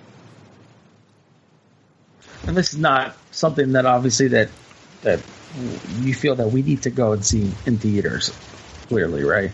If you feel like you need to want to go out and see it, if you're into independent films and weird kind of quirky comedies, and you feel comfortable going to the theater, then watch it. But otherwise, just wait to rent this one. Yeah. Theaters by me were open up, man. I went to the theater one time. I saw New Mutants, and there was 2 people in there. Yeah, there was probably 4 people in my theater when I went, and I sat in the middle. The other people sat in the front, and then the other people sat in the back. So, this movie is weird. It is super weird, and you find out that the relationship that Old Dolio has with their parents is not a healthy one.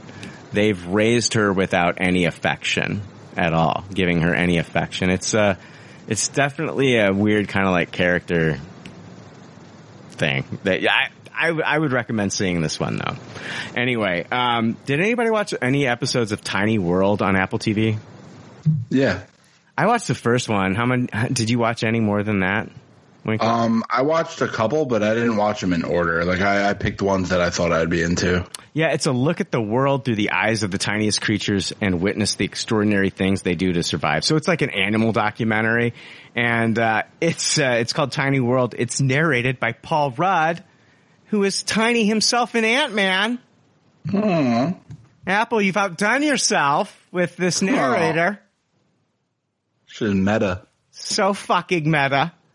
I watched the first episode, Savannah, but there's 6 episodes total. Other episodes are Jungle, Island, Outback, Woodland, and Garden. So they're going to be exploring all the animals in the jungle, island, outback, woodland, forests, and even in your own garden. But which ones did you watch, Winkler? I watched Woodlands and Gardens. Woodlands and Gardens. I'm into that shit, man. I watched Savannah, so I just watched the first episode. I watched it in order. I fucking love this, man. Yeah. First episode, they get into like some of these small creatures in the savannah that I didn't even like. I'd never even heard of an elephant shrew. I knew what a shrew was, but I never heard of an elephant shrew. And they talk, and it's amazing that they can get cameras to film all the things that they get. It's just incredible. And then they introduce this elephant shrew. Then they introduce these mongoose, and these mongoose live in these termite mud holes. And these termite mud holes are made, these huge mud holes that are made by these termites, and they live in them. And the termites just form mud, and they spit on. They have like this. They spit on the mud, and it makes it hard as concrete. And then so these mongoose live in there, and then the mongoose will come out, and they see this warthog, and one of them this warthog just lays down, and this mongoose gets on his back and starts like eating the ticks off of the warthog. So like they have like this symbiotic relationship. It's fucking cool. Like I learned so much about these fucking little tiny animals. Yeah. I loved it. I give it a Tupperware. I can't wait. I'm seriously gonna watch the other 5 episodes. What'd you think, Winkler? Dude, yeah, I'm right with you, man. I'm Tupperware in this. Yeah, I'm a big fan of these, man. Planet Earth, Blue Planet. I watched, like I said, the Woodland and Gardens episodes, and it was truly amazing, some of these shots. Like, I felt like there was one where a beetle was boring into an acorn before it was ripe, like while it was still in the tree, and laying its larva into the acorn, and then once it fell to the ground, once it became seasoned, then the baby beetles crawled out of it. And I'm just like, what the hell? Like, this is like bizarre stuff. Wait. So I'm not sure like what. Baby beetles come out of acorns? Yeah. These beetles lay hundreds of larvae into these acorns. And then once they fall from the tree, the beetles crawl out of the acorns. That's fucking nuts, dude. I'm glad we don't have to do shit like that, like jerk off into an acorn and like shove it in a vagina or something. Dude. That'd be fucked up, wouldn't it? Dude, like, yeah, I mean, it was, you know, like you said, man, you're watching this and you're just like. That gives a total new meaning. It gives a total new meaning to busting a nut, doesn't it? Oh my God. Yeah.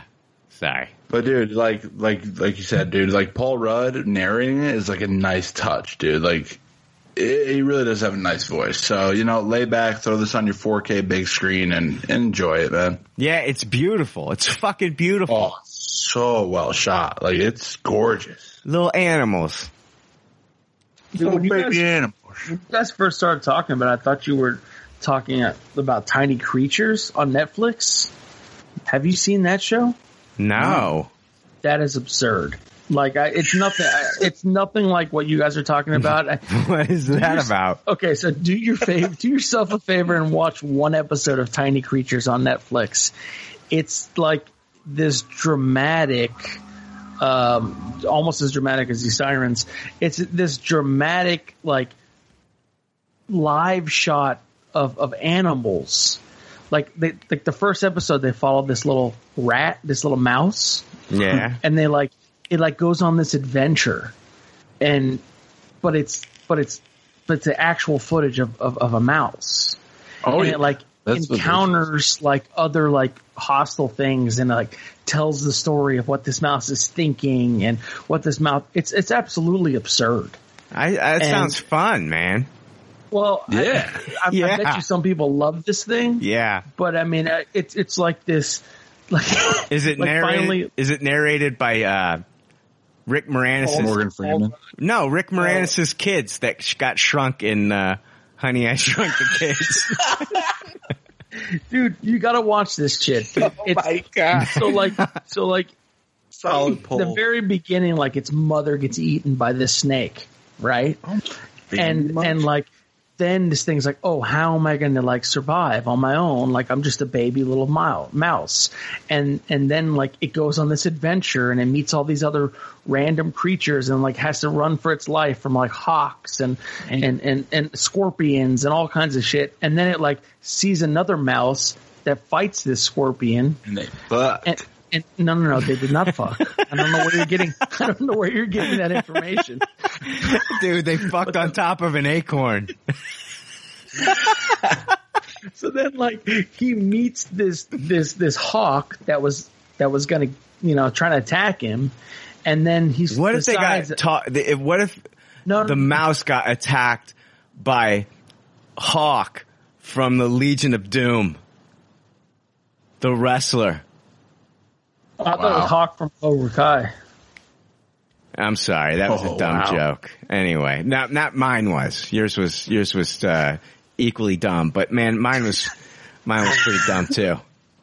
So in the actual hawk, I don't know what kind of species it is like at the end of this mouse's journey, and he says, okay, so this mouse thinks, oh, I'm going to get this hawk to fight this snake that killed my mom.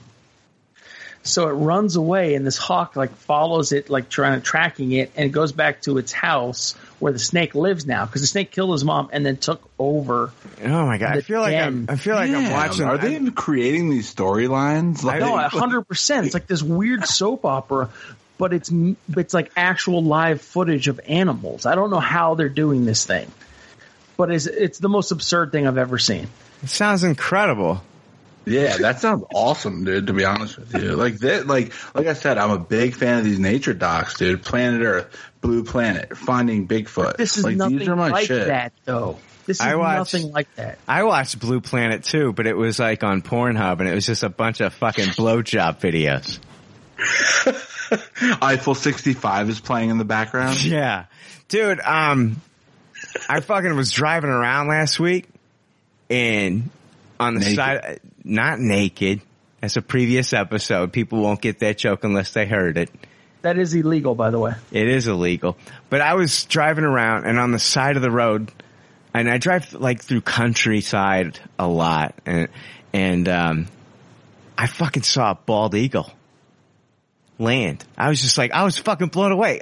I know that they're around here, but I'd never like seen one like out in nature and shit. And I was just like, holy fuck, you majestic looking son of a bitch. And you just turned on Freedom Rock. And you were like, I'm feeling this. It was, it was fucking incredible.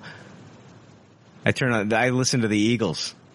It was beautiful as fuck. Yeah, I see them all the time up by me. Really? Yeah. Oh, that's crazy. But I'm in like not upstate New York, but like, halfway mark. Yeah, we got a bunch up here. That's crazy. I see a lot of hawks, but I don't see fucking eagles every fucking day. Welcome to Sudden Death. Who watched Welcome to Sudden Death? I definitely did. Oh, you bet your ass.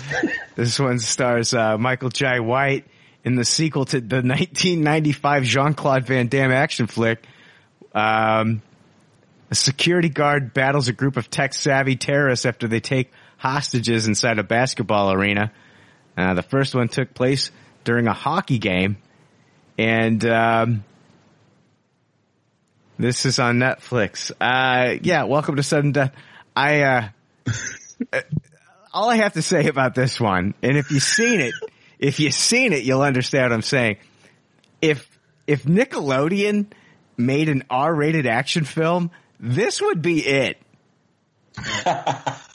That's such a good way to put it.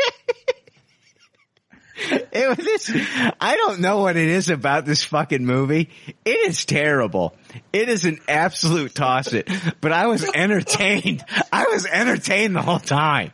Well, then how can you give it a toss it? Because it's terrible. It's fucking... This is a Tupperware.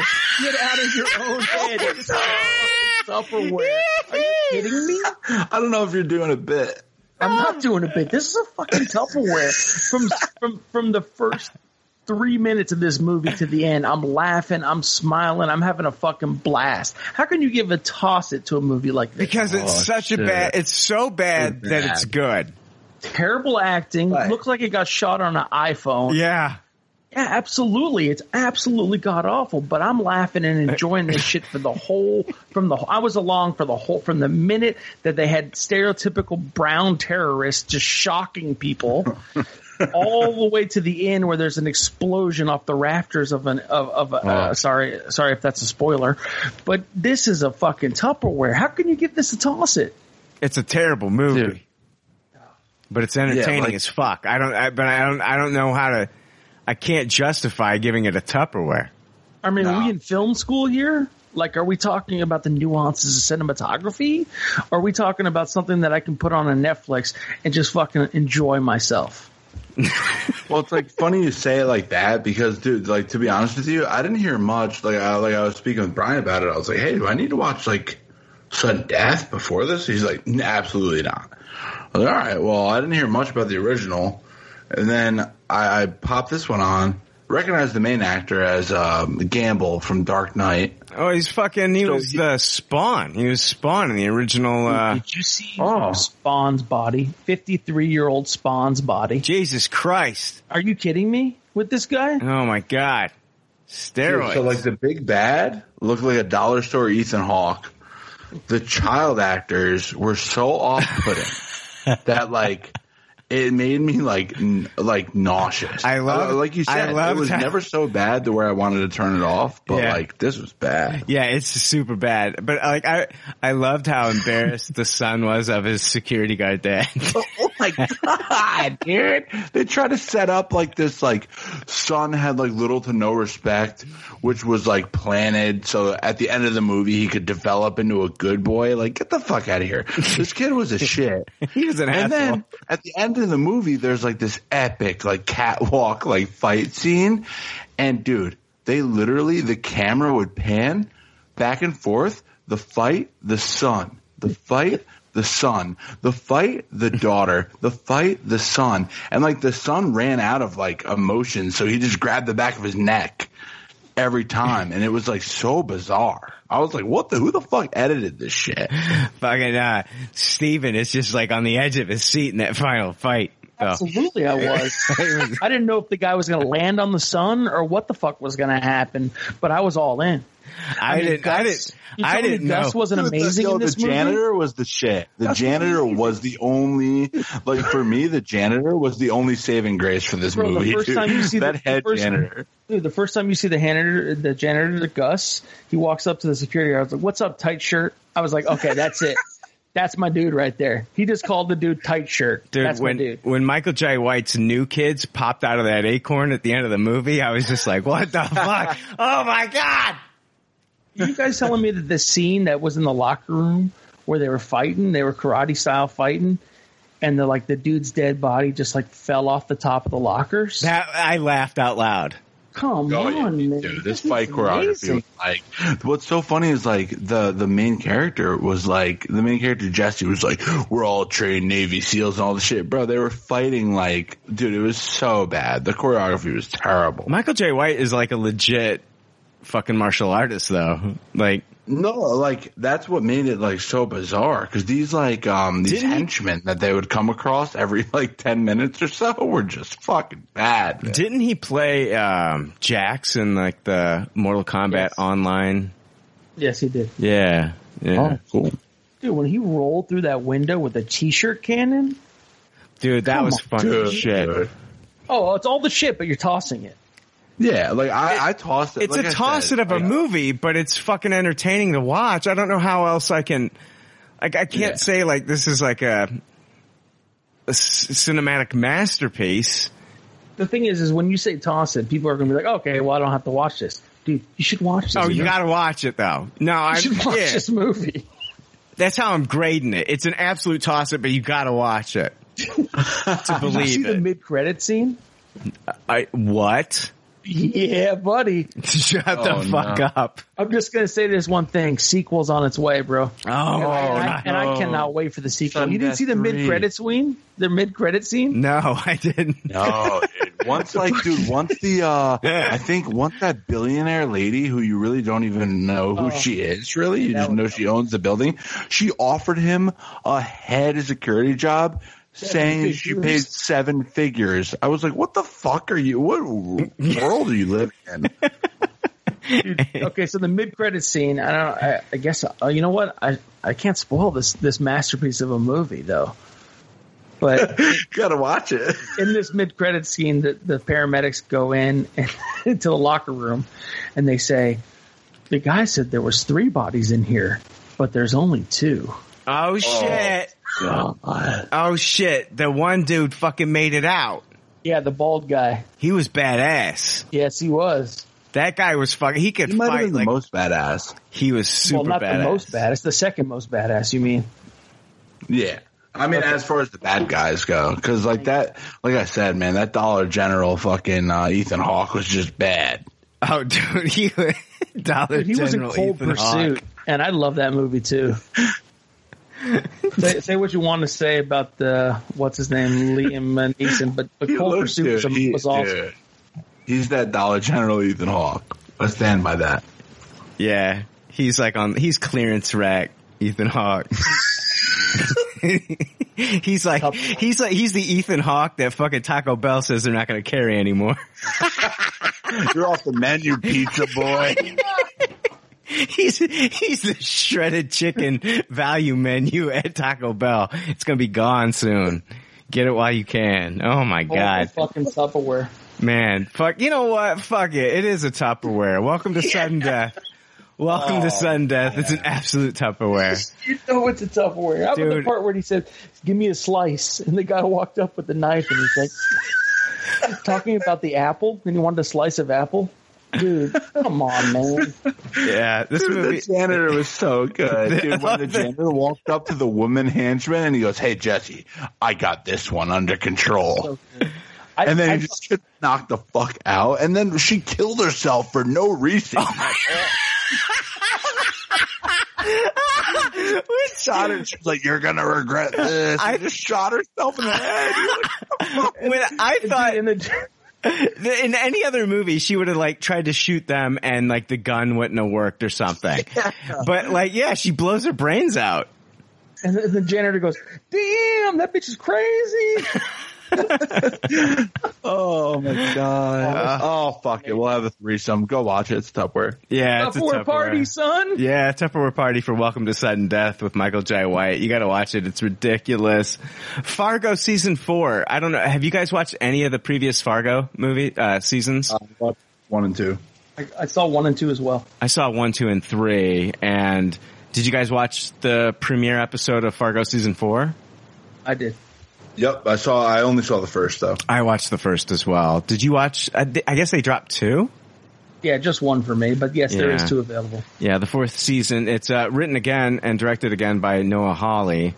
4th season is set in 1950 in Kansas City, and the story follows 2 crime syndicates as they vie for control. The cast is led by Chris Rock, who plays Loy Cannon, the head of a crime syndicate made up of black migrants fleeing the Jim Crow South who have a contentious relationship with the Kansas City Mafia. Other cast members include Jesse Buckley from Taboo, Jason Schwartzman, Ben Whishaw, and Jack Houston. And yeah, I watched this first episode. I'm just going to I want you guys to talk about it, but I'm just going to come out and say I cannot wait for more of this. Mm-hmm. It's an absolute Tupperware for me, this first episode. I'm a huge fan of Fargo. But what'd you think, Winkler? Oh, I love Fargo, the movie. And as far as the series goes, like I said, I watched seasons 1 and 2. Loved them. I just, it's, I meant to watch 3, haven't got around to it. You know how it goes sometimes. But, going into these types of like anthologies, you never know what you're going to get. And, for them to go old school gangster route was so exciting for me. The different gangs are all acted well. The language switching between like Italian and all that is pretty nice. Adds like a layer of authenticity. But, my favorite is Chris Rock, man. Like, he's typically thought to be like this funny guy, like all this, but I was impressed with him. I think he can, act a certain way that brings like this sense of dread to a situation. Like his character has this like, rigidity to him that it draws you in. And, it's very compelling to see like what he's going to do with the rest of the season. Cause after one episode, man, he's looking really good. And, also Jessie Buckley, like, she's a standout. Like, dude, these next couple of years are going to be her years, dude. She is going to be fucking huge. I kept wondering. I've loved her stuff so far, but after this, man, she's on her way up. Yeah, she was in Chernobyl for like 5 minutes.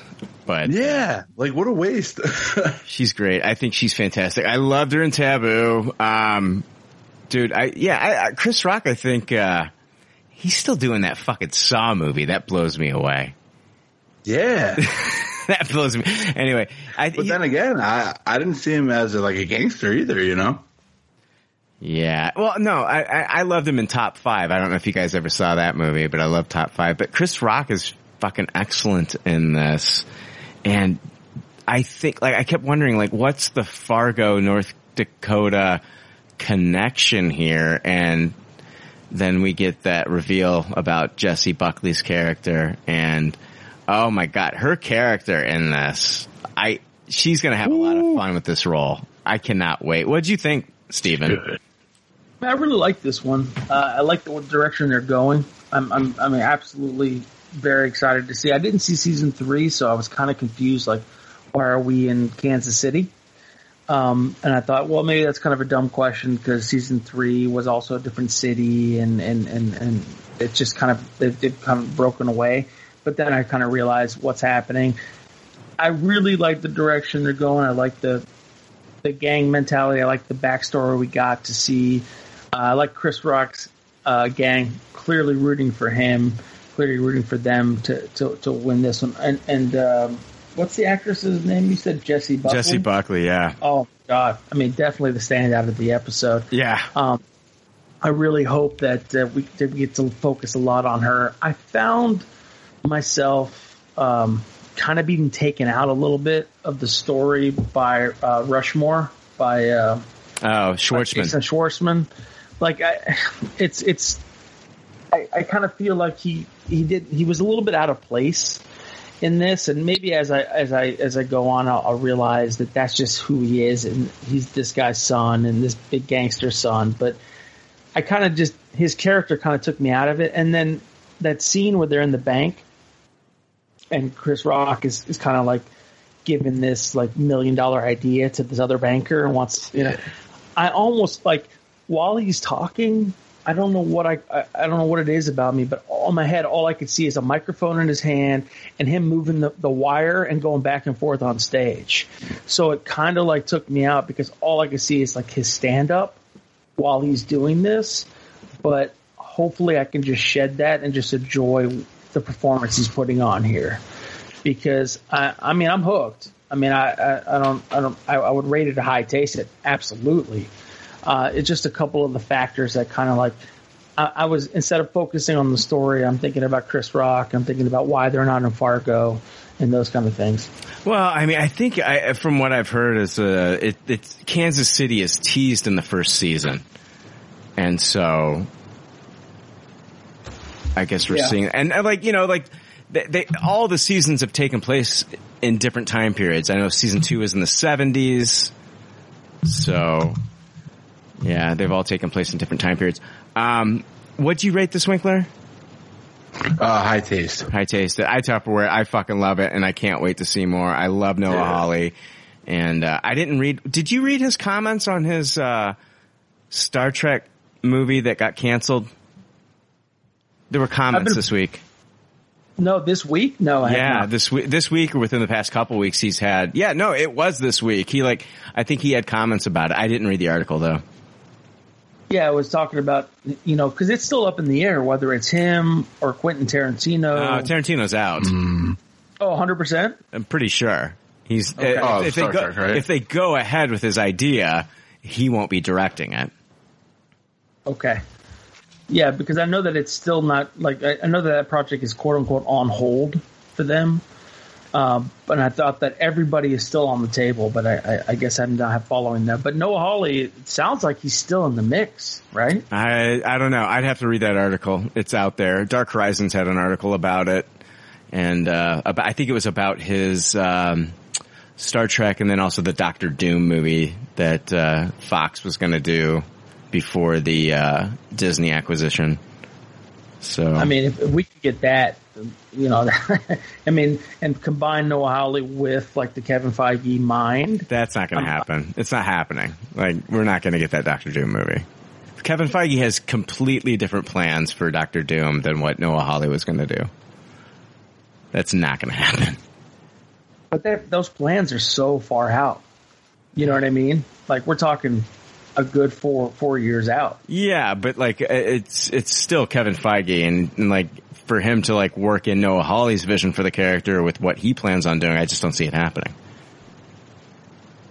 Yeah, I mean, you're right. I mean, he does have a way to do things, and he has a box that he likes to put everything into, and I don't see how Noah Hawley fits into that box. So, yeah, I can understand that. South Park Pandemic Special. Watch this. Yeah. So, what's that, Steven? Did you watch it? Yes, sir. I saw it. Yeah. Randy comes to terms with his role in the COVID-19 outbreak as the ongoing pandemic presents continued challenges to the citizens of South Park. The kids happily head back to school, but nothing resembles the normal that they once knew. Not their teachers, not their hometown, not even Eric Cartman. Yeah, I think this is the first South Park Hour special that's ever been released. I know that they had the movie, of course, but I don't think they've ever done an hour special before. And this is the pandemic special. Randy was a big player in this one. I wanted more Cartman. I'm going to give it a Tupperware, but I wanted more Cartman. I did want more Cartman. We got a lot of Randy.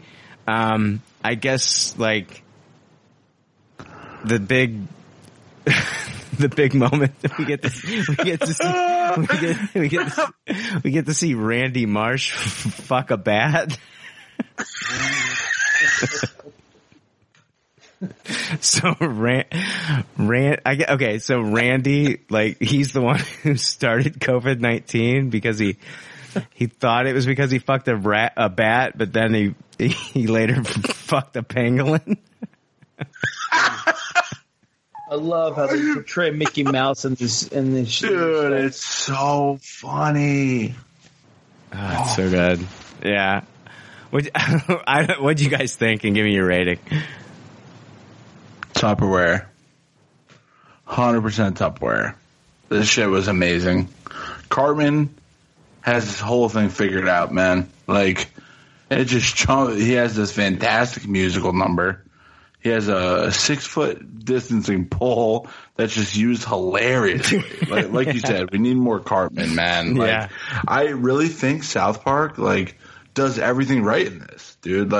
This special literally tackles every aspect that has happened in these past 6 months in a really funny way. There's a hilarious backstory to the virus's origin, including a bat and a pangolin. And that shit had me in tears, dude. I was laughing my ass off on those scenes, dude. It was like a fucked up version of The Hangover, but it was crazy, dude. They take jabs at Disney, they take jabs at school systems, police, of course, politics. Dude, this is a genuine fucking fun fucking time, and in a much needed time. This is all day Tupperware. For everybody that's dropped off of South Park, you don't understand, the last 3-4 seasons have just been so fucking spectacular. They've been so funny. You can say whatever you want about Stone and Parker and South Park and say, oh, I'm not interested in that cartoon. That's been going on forever. That's played out. But there's nothing that's on TV that's more topical and on point than South Park. And it's amazing that they come out week after week with something that's so relevant. Like, I mean, there was that special, I think that was on Netflix, that talked about how they have like 4 days to make an episode every week. And you can see it. You can see that they are on the pulse. And they make fun of themselves. I mean, one of the little like C stories in the whole episode is that, do we need a pandemic special? Right. You know what I mean? Yeah. I mean, they're making fun of themselves for making a pandemic special. They're very self-aware. And they're clearly left-wing people, so they can make fun of the right-wing side, but also make fun of the left. I mean, they make fun of themselves all the time. And it's such a... You want to talk about fair and balanced? Like, that show makes fun of everybody. Yeah. Without any kind of, like, agenda whatsoever. When the police lost their funding and then they get their funding back... Oh, and they start playing, and they got like tanks and shit. They're playing. They're playing Motley Crue's Wild Side as the cops have tanks and machine guns, and they're just killing anyone and having a great time. I was like, this is just so fucked up, but also so. Oh my god, so funny. Oh my god, it was just so fucked up because like they can just turn anything into. I don't know, comedy gold. It's really funny. And you know how hard it is to touch on all of these topics in an hour special? Yeah. Like every single topic was covered. They talked about the chin diapers. Oh, hilarious. When you go to a store, you constantly see people wearing their mask down on their chin.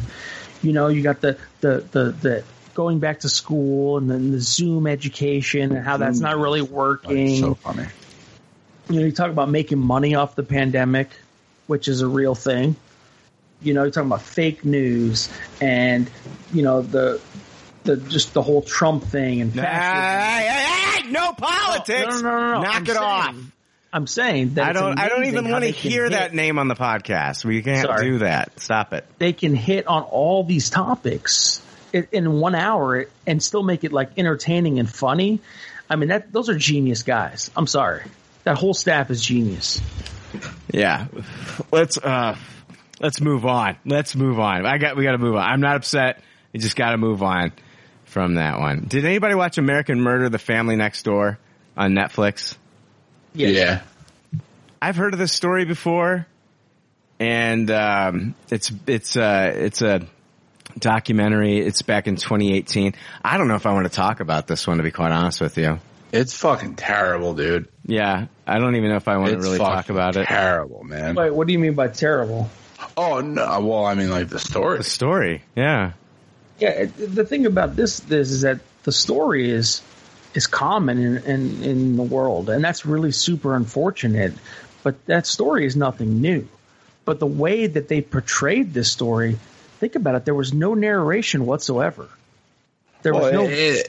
Like you're saying, I'm sorry, real quick. But they should have had Paul Rudd. They should have had Paul Rudd narrate this. This story, this story narrated itself, man, dude. But that's what I'm saying. We've never seen anything like this. We've never seen anything like this. The house had cameras everywhere means that you saw it as it was unfolding, which made it even that much more like not just the house, Michael, not just the house, but the fact that this woman put their entire lives on Facebook. Well, let me give the synopsis. Back in 2018, 38-year-old Shanann Watts and her two youngest daughters disappeared in Colorado.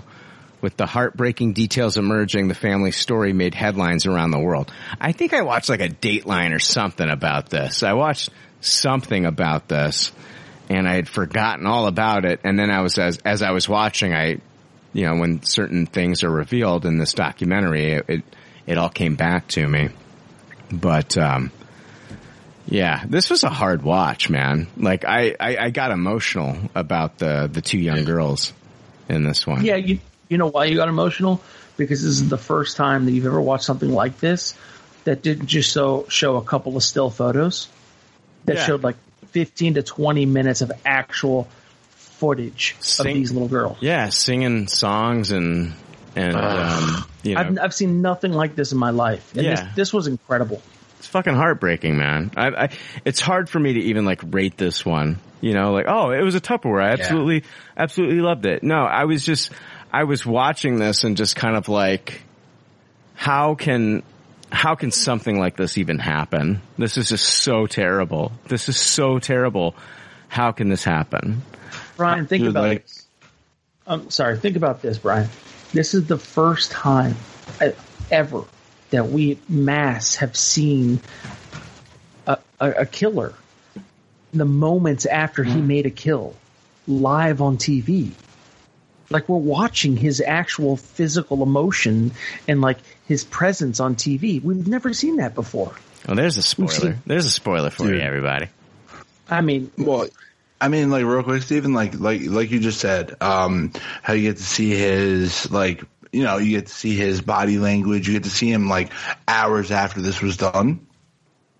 What was so jarring to me, not only you brought up the fact that we did see footage of the daughters and Shanann, and that was also another element that was brought into it. But when you see the police officer's body cam and her best friend Nicole at the house, and you see her body language versus her husband's, it's just immediately, you know, like, this dude fucking did it. Like, dude, she is like, oh my God, her phone's here. Oh my God, that's not right. And her husband's like, well, maybe she forgot it. Like, dude, no. Like, you're getting an inside, like, look on just like you said, moments after this was done. It's what about insane. the neighbor? When the neighbor says, as soon as the guy leaves the room, the neighbor goes, oh, something, he's off. He's fidgeting around. He's off. Yeah. But like, we've never seen that before. And dude, did you see him when they looked at the footage at the neighbor's house? He was like wiping his forehead. He was like, oh fuck, what's going to be on this camera? Because he's never seen that angle. Michael, you know? I think it's important. He's like, holy shit.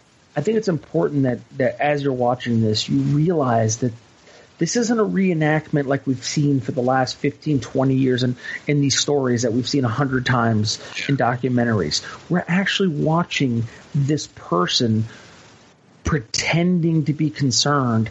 In real life, we're watching him on a body cam from a police officer with no like voiceover, no reenactment, no dramatics, no music. We get to see the fucking. We get to watch the lie detector test as it's being conducted. Dude, and this is like as raw as it gets, man. My hand was over my mouth the entire time I was watching this. I was tense. It was weird. It was like I was watching a horror movie. How can we have more feelings about this guy's daughters than he did? It's fucked up. That's the world we live in. That's fucked up. Yeah. Jesus. And like you said, man, like you said, Brian, like, I don't, like, obviously I agree that this was like very well made and like well executed, but like, I really can't, like, I can't give this like, I tasted our Tupperware and like feel good about it. You know what I'm saying? Like, it's obviously really well done, but I just, after watching it, man, I'm just like heartbroken. If you're into true crime and you want to watch something that's heartbreaking and just shows you how monsters live among us, like, watch American Murder, The Family Next Door. It is, wow.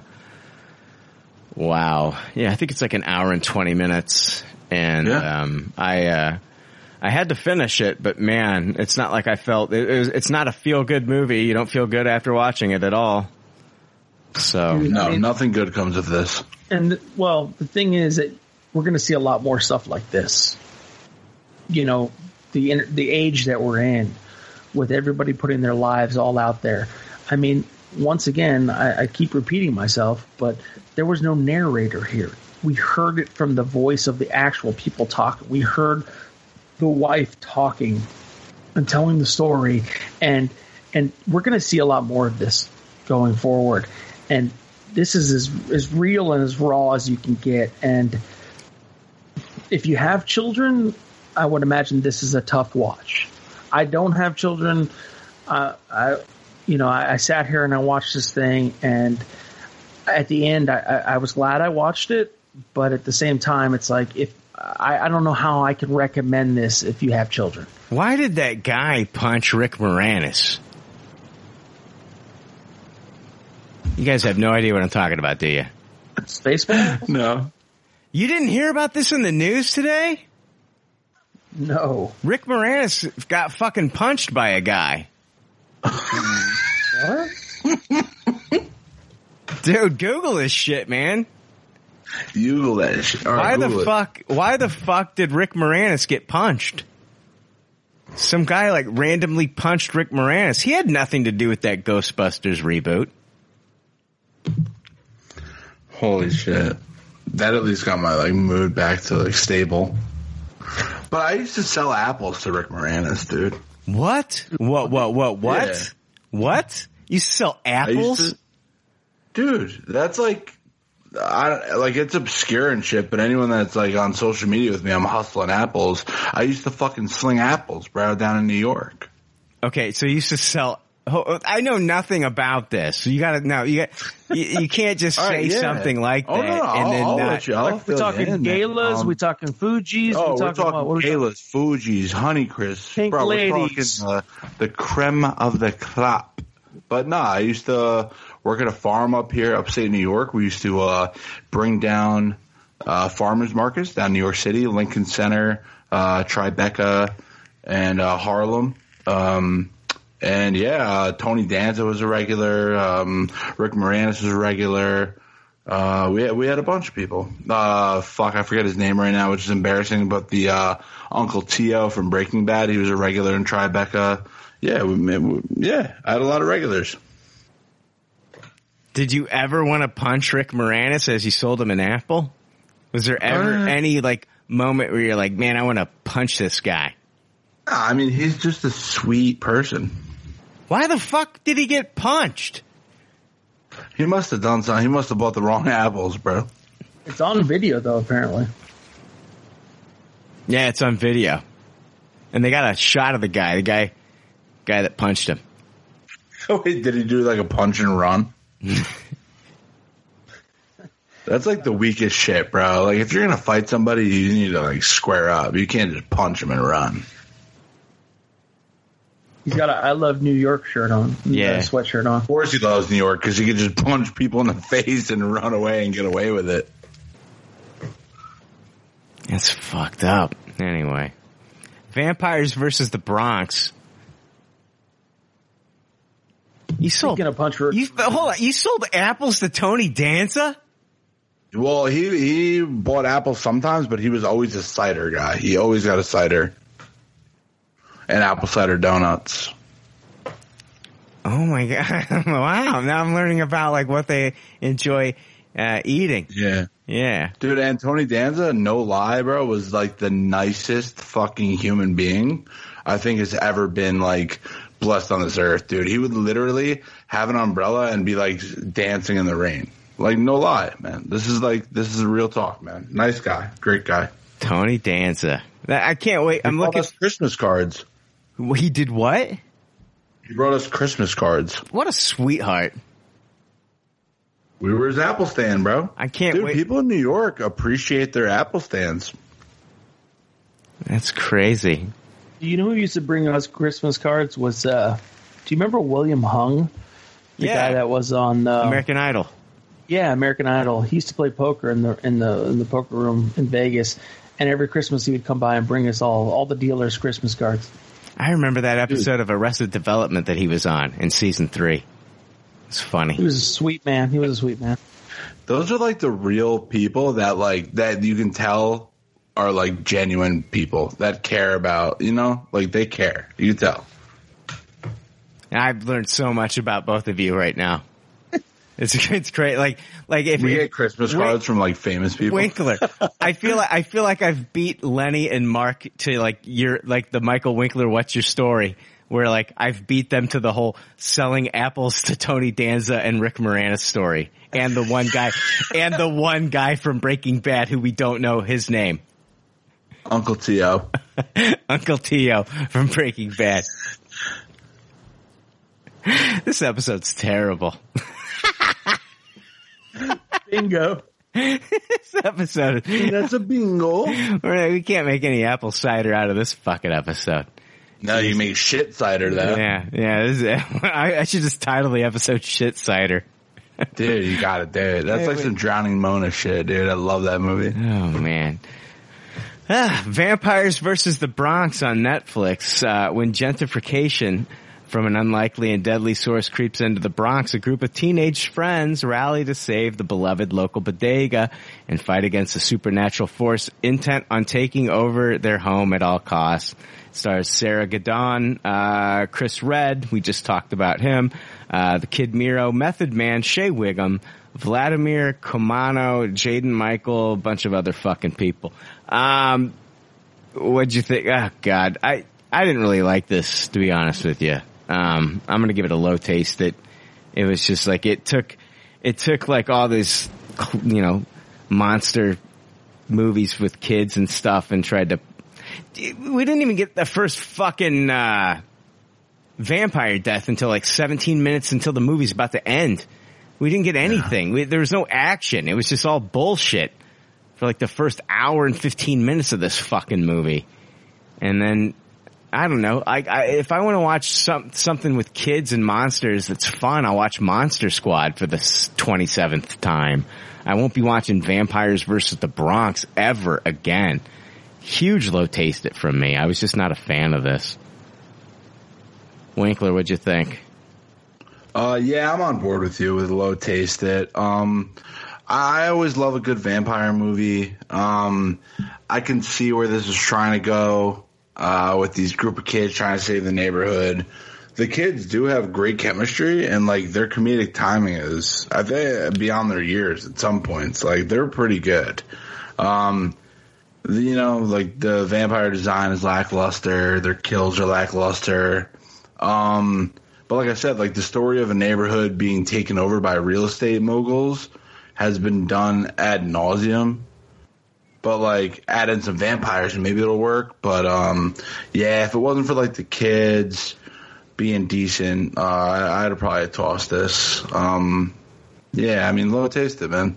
I did like their training, like they like trained a little bit and they watched like Blade, which is pretty cool. They had like you said, they had some cameos. Chris Redd was the DJ. Method Man was the priest. Yeah, I love Method Man, but he sucked in this.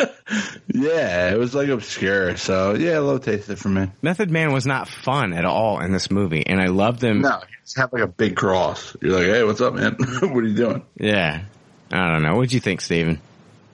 I give it a taste. I mean, I think it's. I think the child actors actually did a pretty good, decent job. The vampire element of it was really underdeveloped, obviously, like you mentioned. I think that this movie, really its main purpose was its message about the gentrification of the Bronx, I guess, and, white people moving in and taking over. I think that that's what was going on here. Yeah, I mean... would I call it fun? No. I think the bodega owner was probably the best part of the movie. I really find it strange, and now this is the second show that I've seen in the last couple of weeks that have made the Sammy Sosa joke about his pale skin. They mentioned it in the show Woke. Yeah. And I don't know, I kind of start to feel bad about Sammy Sosa using bleach in his creams that he's doing, but other than that, man, I don't know. I think they did an adequate job. Maybe I was younger in my teens that I would possibly enjoy this, but I don't see much of an adventure happening here. It wasn't like if these four kids, the fourth person didn't even the female didn't even join the group until much later in the movie. But I thought that if the four of them like went on an adventure earlier and kind of like got to the heart of the vampires, it would have been a better action adventure movie. But I give it a taste. If you got nothing else to watch and you want to see just a story of the Bronx, and maybe you're from New York, from the Bronx, and you like this kind of stuff, maybe. But other than that, I don't see much reason to watch this. Yeah, if you're from the Bronx, I think this would piss you off even more. I don't know. And if you want to see Shea Wiggum, character actor Shea Wiggum, make a bad decision, watch this movie because, this is a turd. This is a fucking turd of a movie, in my opinion. Just watch Monster Squad, for crying out loud. That's way more fun with kids running around fighting vampires and other monsters. This is sad. Sad. It might be a little extreme. No, this is sad. Like, this is like. Well, it's just the vampires had no like rhyme or reason. They're buying up the neighborhood and shit like that. But like, it's just like, I don't know, just fucking. Oh God. When they called that main vampire Hamilton. Yeah. I thought it was pretty good because his profile looked a little bit like Lynn from the side with the ponytail. Well, there you go. There's that one moment that saves the whole fucking movie. It's you don't even get to like the big vampire fight until like the last fucking 17 minutes of this movie. Oh God, it was terrible. I don't know. Yeah, vampires versus the Bronx. There you go, everybody. Let's take a quick break. We'll come back with the pop culture. I'm done with Good Pop Pepper. I am so fucking done. Spoiler: with the Bronx won, bitch. God, I'm done with this. We'll be back with the news.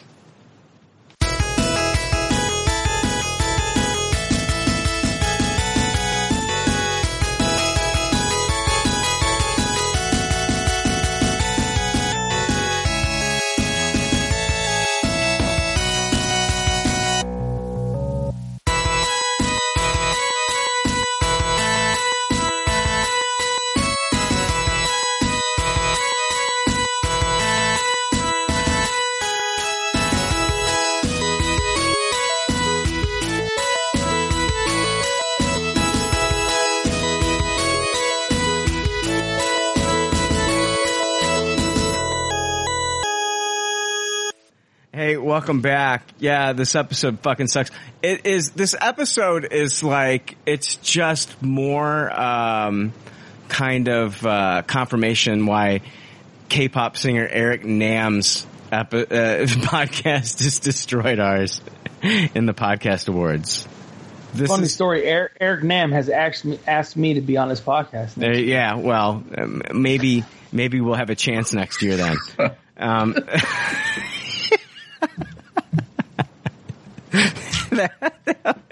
That was mean.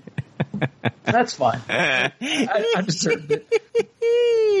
I brought nothing to this podcast. Oh man, let's jump into the pop culture leftovers news. Hear ye, read all about it. It's the leftover news and there's no doubt about it. This news is gangsta as fuck, yo. It's gangsta as fuck, yo. I got this news from Dark Horizons. Netflix plans Conan the Barbarian series.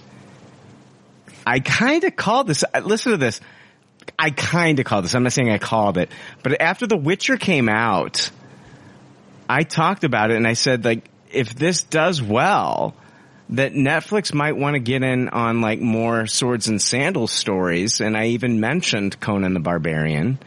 And then we get this news. I do think that there's a direct connection here. I think if we look at like Stranger Things and how well it did, we're getting like vampires versus the Bronx, where it's kids going out and battling vampires. We got a lot of other shows on TV that are kind of like resembling Stranger Things and trying to cash in on the popularity that is Stranger Things.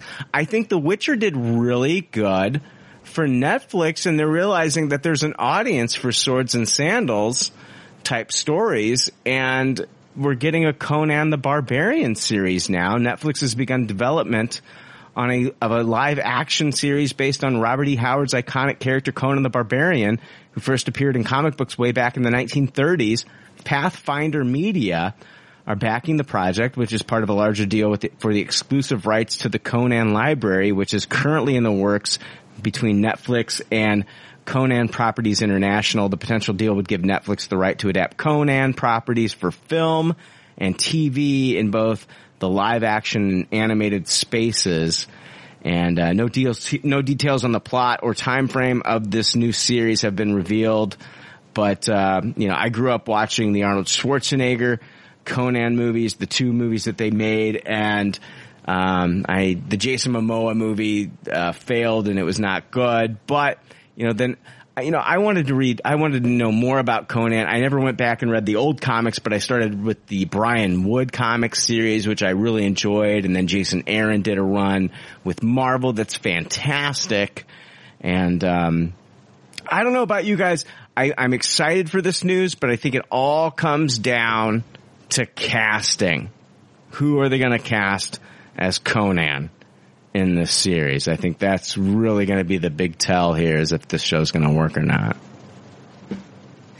I mean, 100% agree with that. I mean, there's no question that it's all going to hinge on who they get. Same with The Witcher, right? I mean, we got the Witcher series and in the same kind of realm, and if it wasn't an actor that we could get behind and like, then would it have been as popular as it was? And the answer is definitely not. If you don't get the right person here, it's not obviously writer, but most importantly, in my opinion, is actor. Yeah, who do you cast as fucking Conan? I mean, of course, like Arnold back in the day was the perfect choice. I mean, he just had the physique. And, I mean, yeah, you can go back and watch those movies now. And for me, it's nostalgia. I don't think that they're like amazing, works. But I think for me, it's nostalgia. And they were just fun. They were just fun action movies back in the day. I don't know. Winkler, do you have any connection to the character? Do you care? Yeah, no. I definitely care. I mean, I'm here for this news. I remember watching Conan with my pops back when I was a kid, dude. I always enjoyed it. Arnold doing his thing, man, But like you brought up, there's always that question of who is going to play Conan. And there's going to always be that question, like, is this person good enough to play him? And, it's all those diehard fans. So, like you mentioned, Netflix is going to have the properties for both live action and animated. Is there a scenario where you go animated for this? No. This is live action series is what they've said they've begun development on. Oh, dang. In that case, I thought you said they had. No, they have the right. They're. Oh, but they began development. This deal would give them the right to adapt, film and TV, both in live action and animated, but what they're going forward with first is live action. Oh, okay. Yeah, so if that were me, I might have done it like vice versa. Yeah. Brian, do you have somebody that you have in mind? Honestly, the only person that I can think of right now that I would want to see in the role possibly and have him bulk up for the role is Liam Hemsworth. All right. But I don't know. I mean, who else can do it? I'm not saying we can't cast Chris Hemsworth as everybody. We can't cast The Rock as everybody. Yeah, I mean, I like Terry Crews, but he's a comedic actor. Yeah, he's a comedian. Absolutely, very much so. But I kind of could see him in that role. No, I can't nothing. see. I can't see Terry Crews as Conan. I mean, depending on the direction they're going with the series. Yeah. Are they going lighthearted comedy? My only two questions are: do we see Red Sonja in the series? Well, Red Sonja, the TV rights are owned. The TV and film rights are owned by a different company, I'm pretty sure. Okay, so we don't see Red Sonja. No, I mean, unless they work out some sort of a deal, which happened in the comic books. They had a Conan and Red Sonja crossover, but like between Dark Horse and I think IDW or whoever. But well, I mean, the first appearance of Red Sonja was in a Marvel comic book. Yeah, but Red Sonja has not been with Marvel in the comics recently. Right. I'm pretty sure it was I can't remember who the publisher was, but it's not been Marvel. Conan just recently came back. Conan recently just got acquired by Marvel in the comics. Gotcha. Before that, it was Dark Horse, and I'm pretty sure that Red Sonja was IDW, but I could be wrong. So you're basically saying the chances are low that she's going to be involved in the series. Oh, yeah, yeah. What about the chances of Arnold showing up in a cameo? He's still wanting to, as far as I know, he's still wanting to do the Old Man Conan movie. Okay. How do you guys feel about maybe like, I know it's like past his time with The Rock. I'm sorry, it's big like it's Dynamite. It's Dynamite who does. Dynamite has the Red Sonja comic books. Gotcha. I think. My thing is go ahead, Winkler. I apologize. Oh no, I was saying like obviously it's past like the time to get like The Rock to do a Netflix show because he's so like humongous right now. But what about like a Dave Bautista or something? I don't see him doing it. I don't know. I want to see a young. I want to into like comedy now, but he could be a brolic badass. Yeah, I don't know. I think we're just thinking of like big guys that could do it, and I want him to go a little bit younger.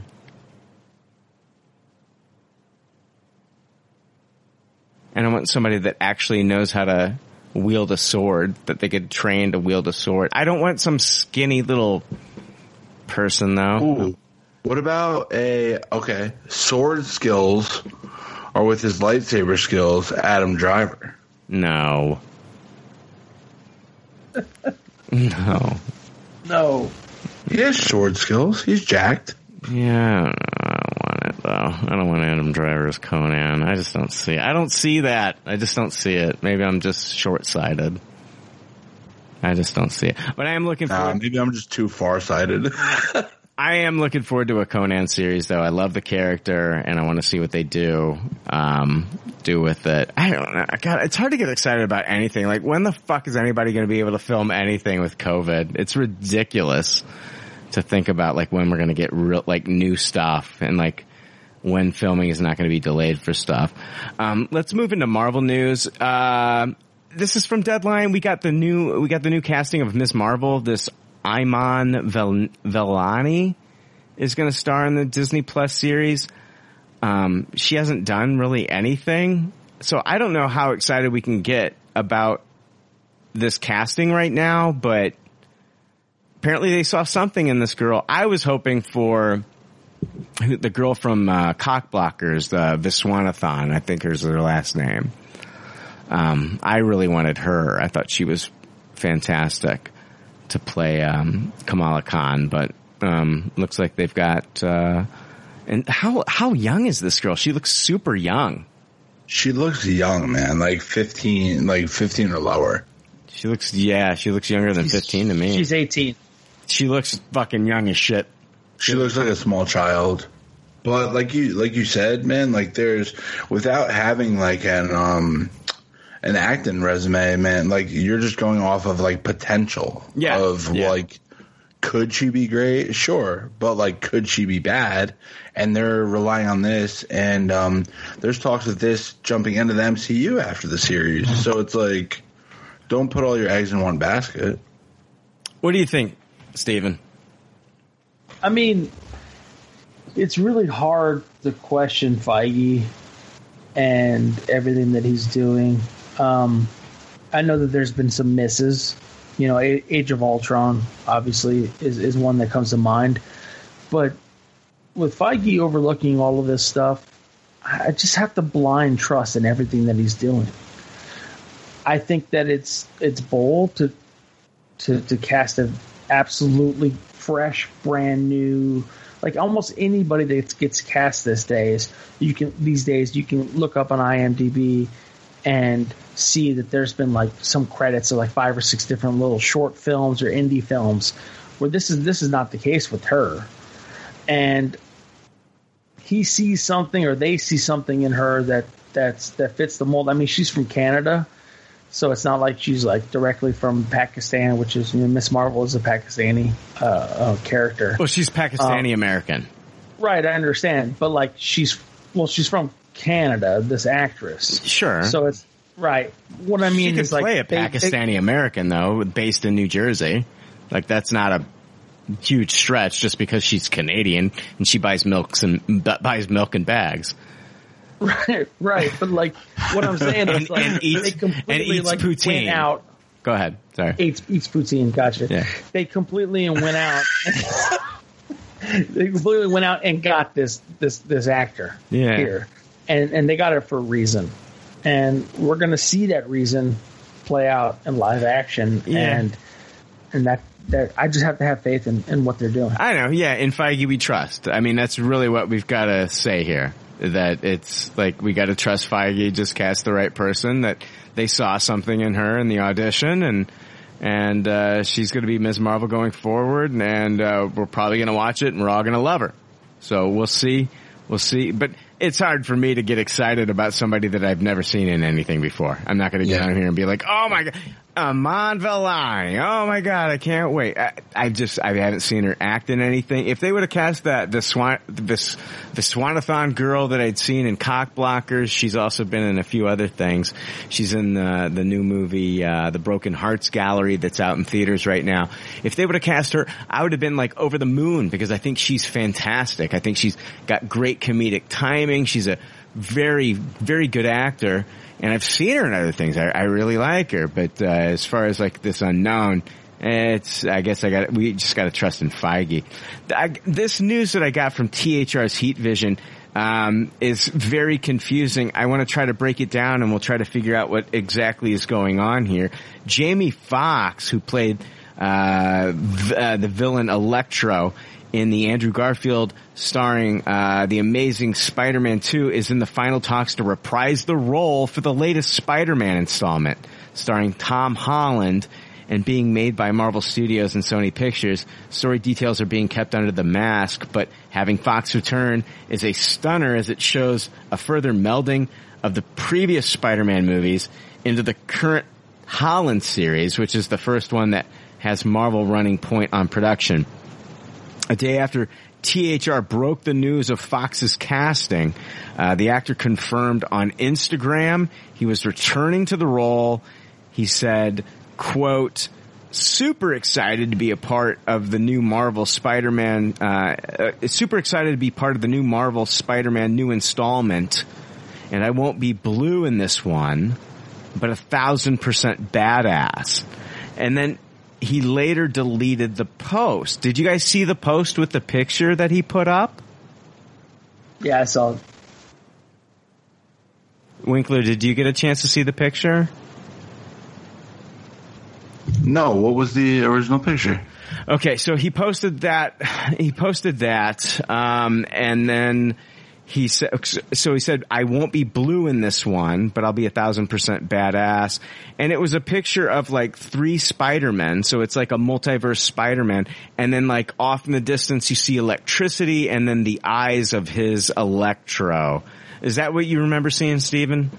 Yeah, kind of like a really weird tease to the multiverse. I didn't really understand why he put that out, but I mean, without digging into it any further here, like we can kind of figure out what's happening here. Yeah, but so are they I don't feel like they're introducing, are they introducing the multiverse throughout this entire movie? Have they already introduced the multiverse with the fact that hold on, have they already introduced the multiverse into Spider-Man Far From Home, when we got J. Jonah Jameson, played by J.K. Simmons, returning to the role? Yes. I mean, yes. That's the answer to your question is yes. Okay. Because like we could also just say that, well, like fans just thought he was so great in that role, let's just bring him back as J. Jonah Jameson. No, because then you'd have to explain it. If you're going to do it, it's going to be a blatant act. Fans aren't stupid. You know, there's a group of people out there that are just casual fans that just goes out and sees movies and then just, you know, forgets about it or whatever. But the big base of fans that they're really going to try to appeal to are people that are digging into all this shit. And they knew what they were doing when they put him up there. But on the screen. But is Jamie Foxx's Electro, he's saying he's not going to be blue in this one. So is he coming back as the same Electro that we knew from Amazing Spider-Man 2?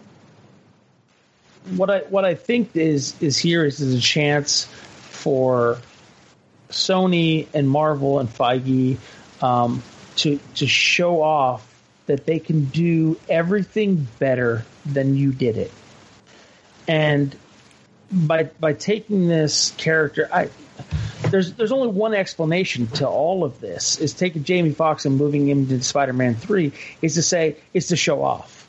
That's the only reason, to show off that I can do what you did and do it better.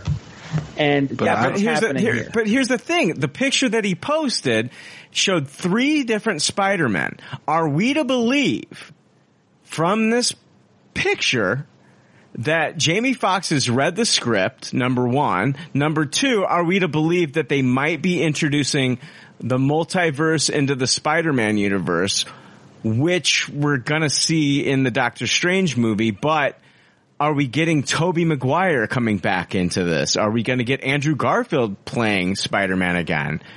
Are they going to go to those lengths to introduce the multiverse? There's 2 different questions there. You're asking if the multiverse is going to be part of Spider-Man 3, or has Jamie Foxx been privy to like the bigger picture? Well, and I think that second part of that statement is the true part. Is that what's the big plan? Like, when you approach Jamie Foxx and you say, hey, can you come back for Spider-Man 3? Jamie Foxx has to be like, why? And like, look, let me explain to you what's going to happen. Here's what's going to happen in the next 5 movies. That's it. Yeah, but he also mentioned like he knows he's not going to be blue. Thank like, you. That's my whole point like, here. He knows what they have planned for him.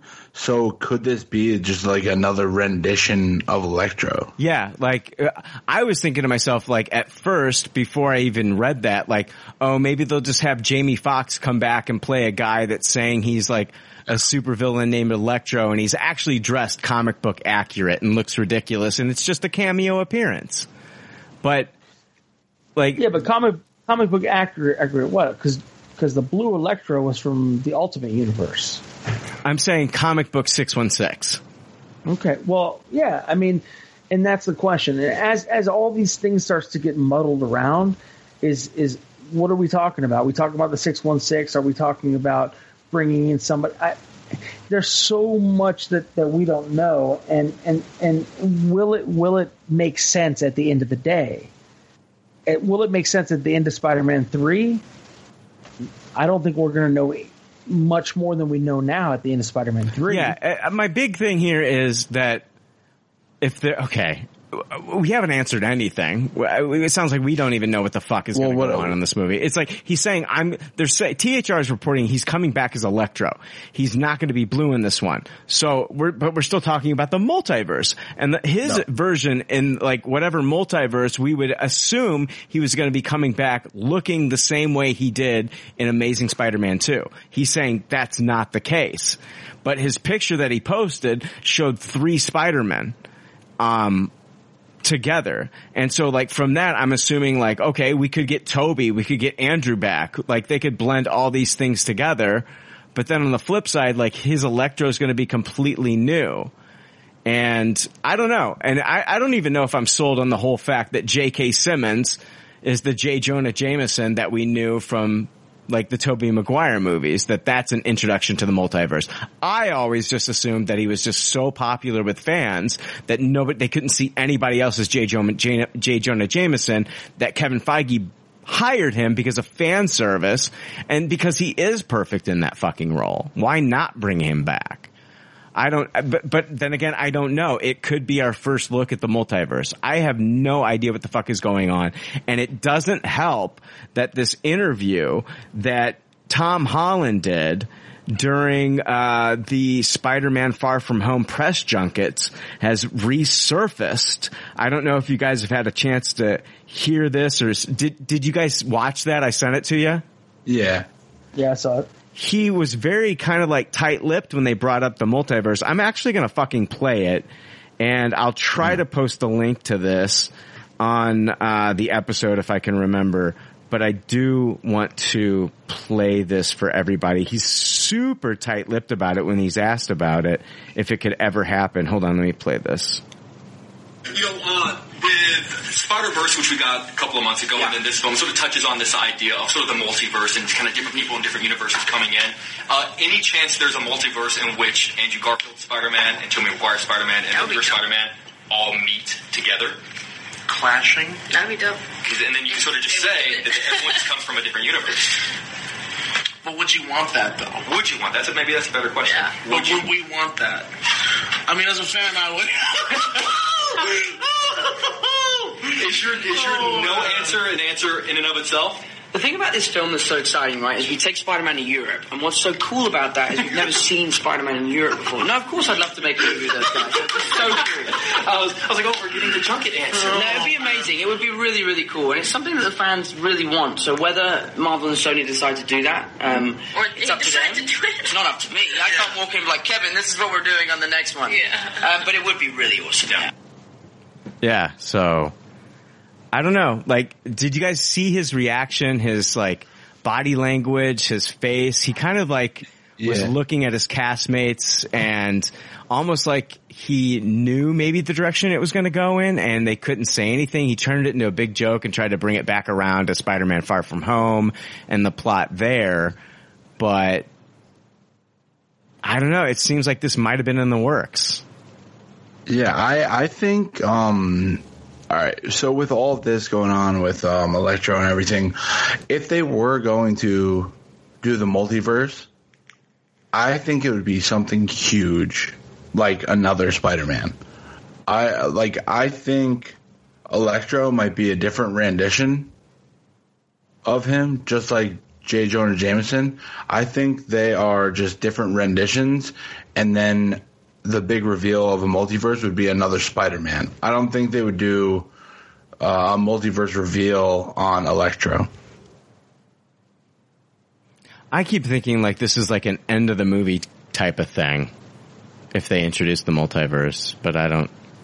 Right, that's what I'm saying. Like, Spider-Man 3 is not going to give us the answers that we're talking about here. Sure, yeah. You know, but there's a lot of things to unpack there with that interview. It's if it's the first time that he's hearing this and he's like, oh, like look at his two castmates. Look at Zendaya and Ned. I'm sorry, I don't know the actress name that plays Ned, but look at the way they're reacting. They're like, oh, that'd be dope. That'd be dope. Jacob Batalon is his name.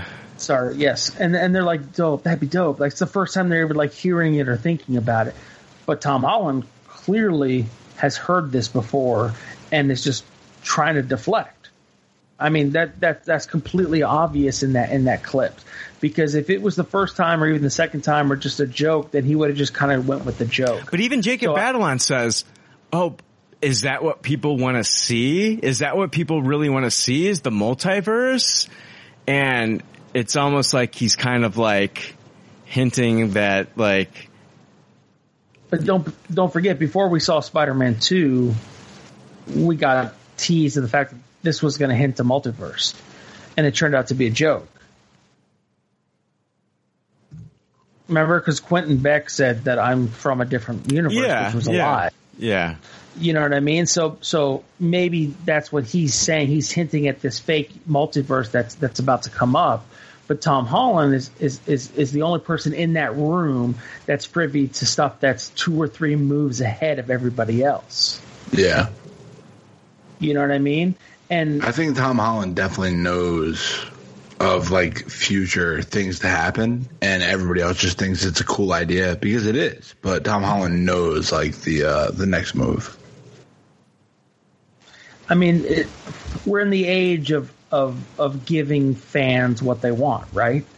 I mean, if the Snyder Cut is not evidence of that, I don't know what is. We're in a whole different realm of and look at the last Star Wars. Fans are getting what they want right now with the animated Spider-Man, with the Spider-Verse. I mean, we're getting different versions of, we're getting Spider-Gwen, we're getting all these things. Do they have to bring it into the MCU proper? As much of a joke as it is, the fans really do want to see Andrew Garfield and Tobey Maguire on the same screen together. Sure, and but we're already getting multiple Batmen on the screen together in the Flashpoint movie. Exactly. So that door has opened. If you watch DC fandom panels, you saw them sitting around talking about, we're not going to worry too much about continuity. Well, what about this rumor of fucking Tom Cruise showing up in one of these multiverse movies as Iron Man. I mean, that was the big rumor that Marvel Studios... Yeah, I read about that. Well, Marvel Studios originally wanted a bigger actor than Robert Downey Jr. Jon Favreau had to fight to get Robert Downey Jr. in that role. I know that sounds ridiculous now, but there was a time when studios wanted Tom Cruise to be Iron Man. And there was also a time where studios didn't want to work with RDJ. Well, yeah, exactly, because of because of his past. And Jon Favreau had to fight to get Robert Downey Jr. in that role.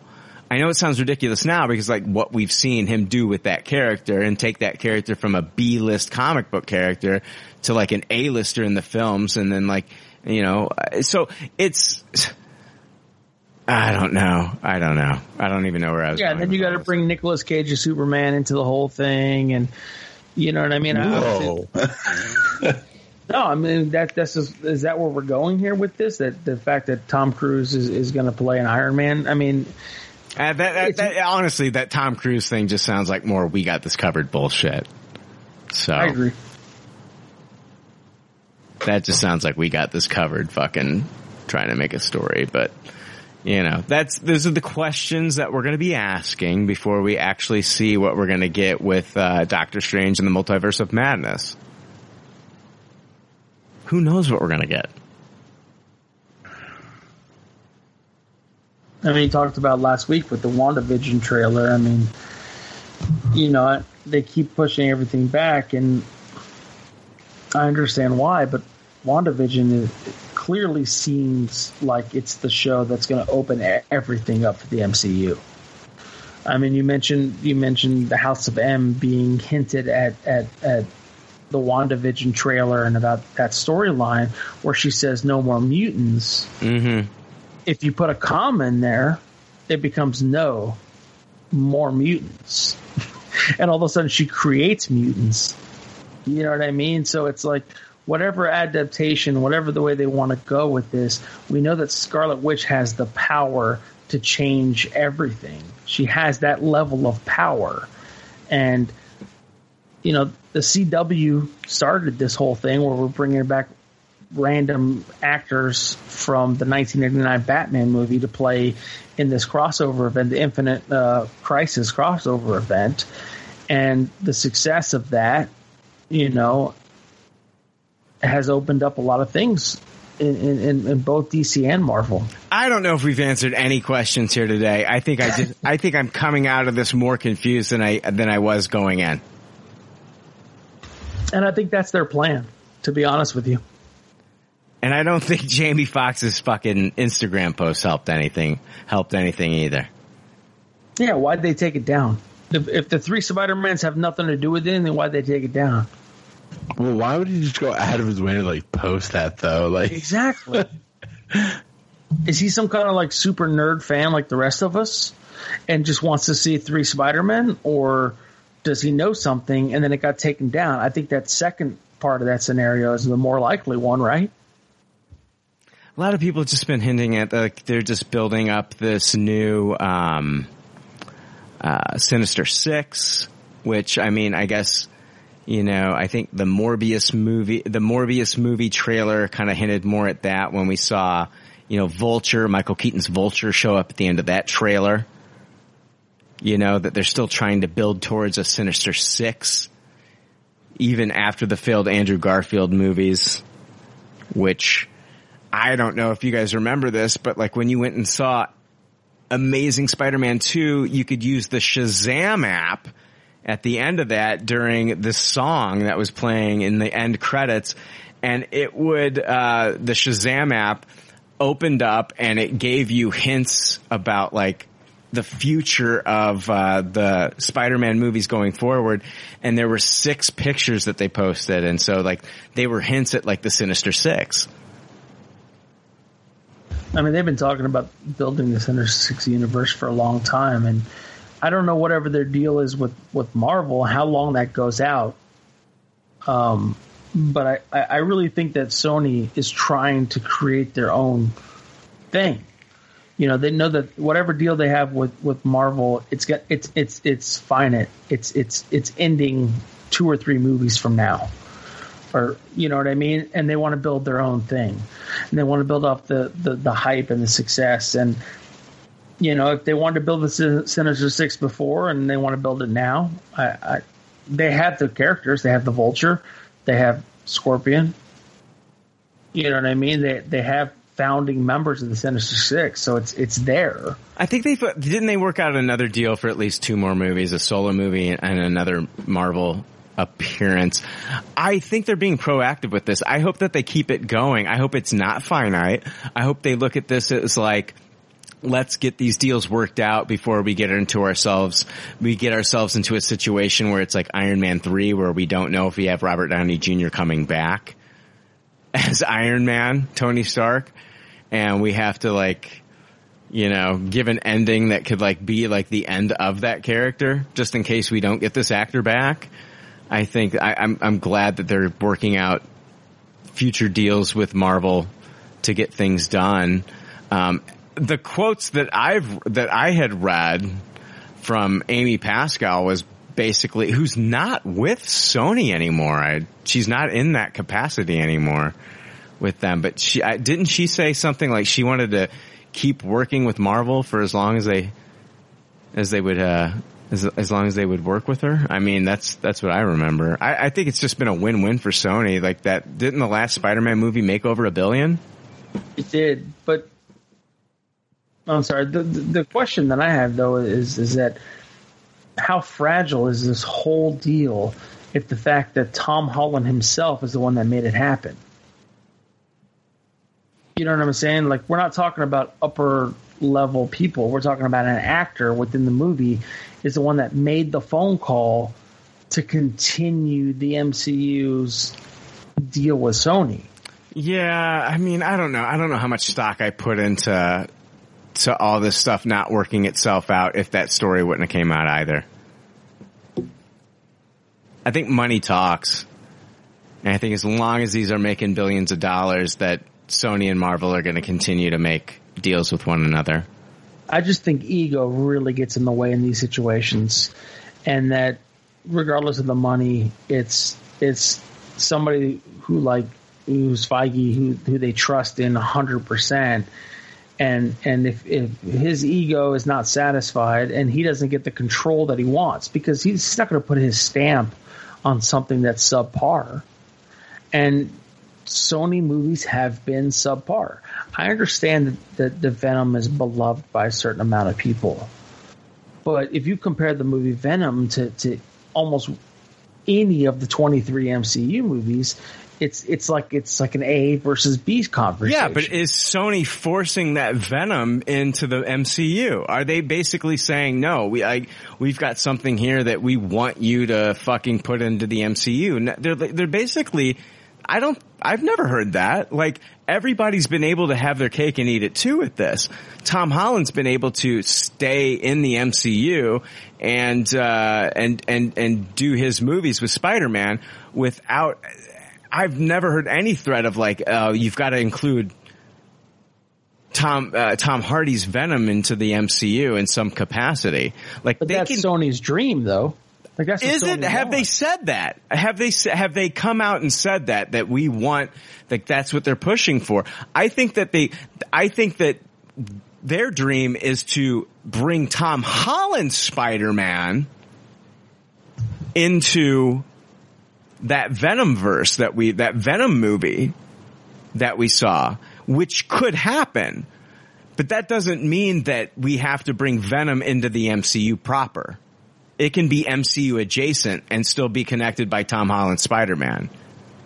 As long as anything is considered MCU adjacent, it's Sony admitting that they're inferior to Marvel Studios. Well, they are, though. I understand that. But how long can you operate when you own the rights to Spider-Man, the number one Marvel superhero? You own those rights.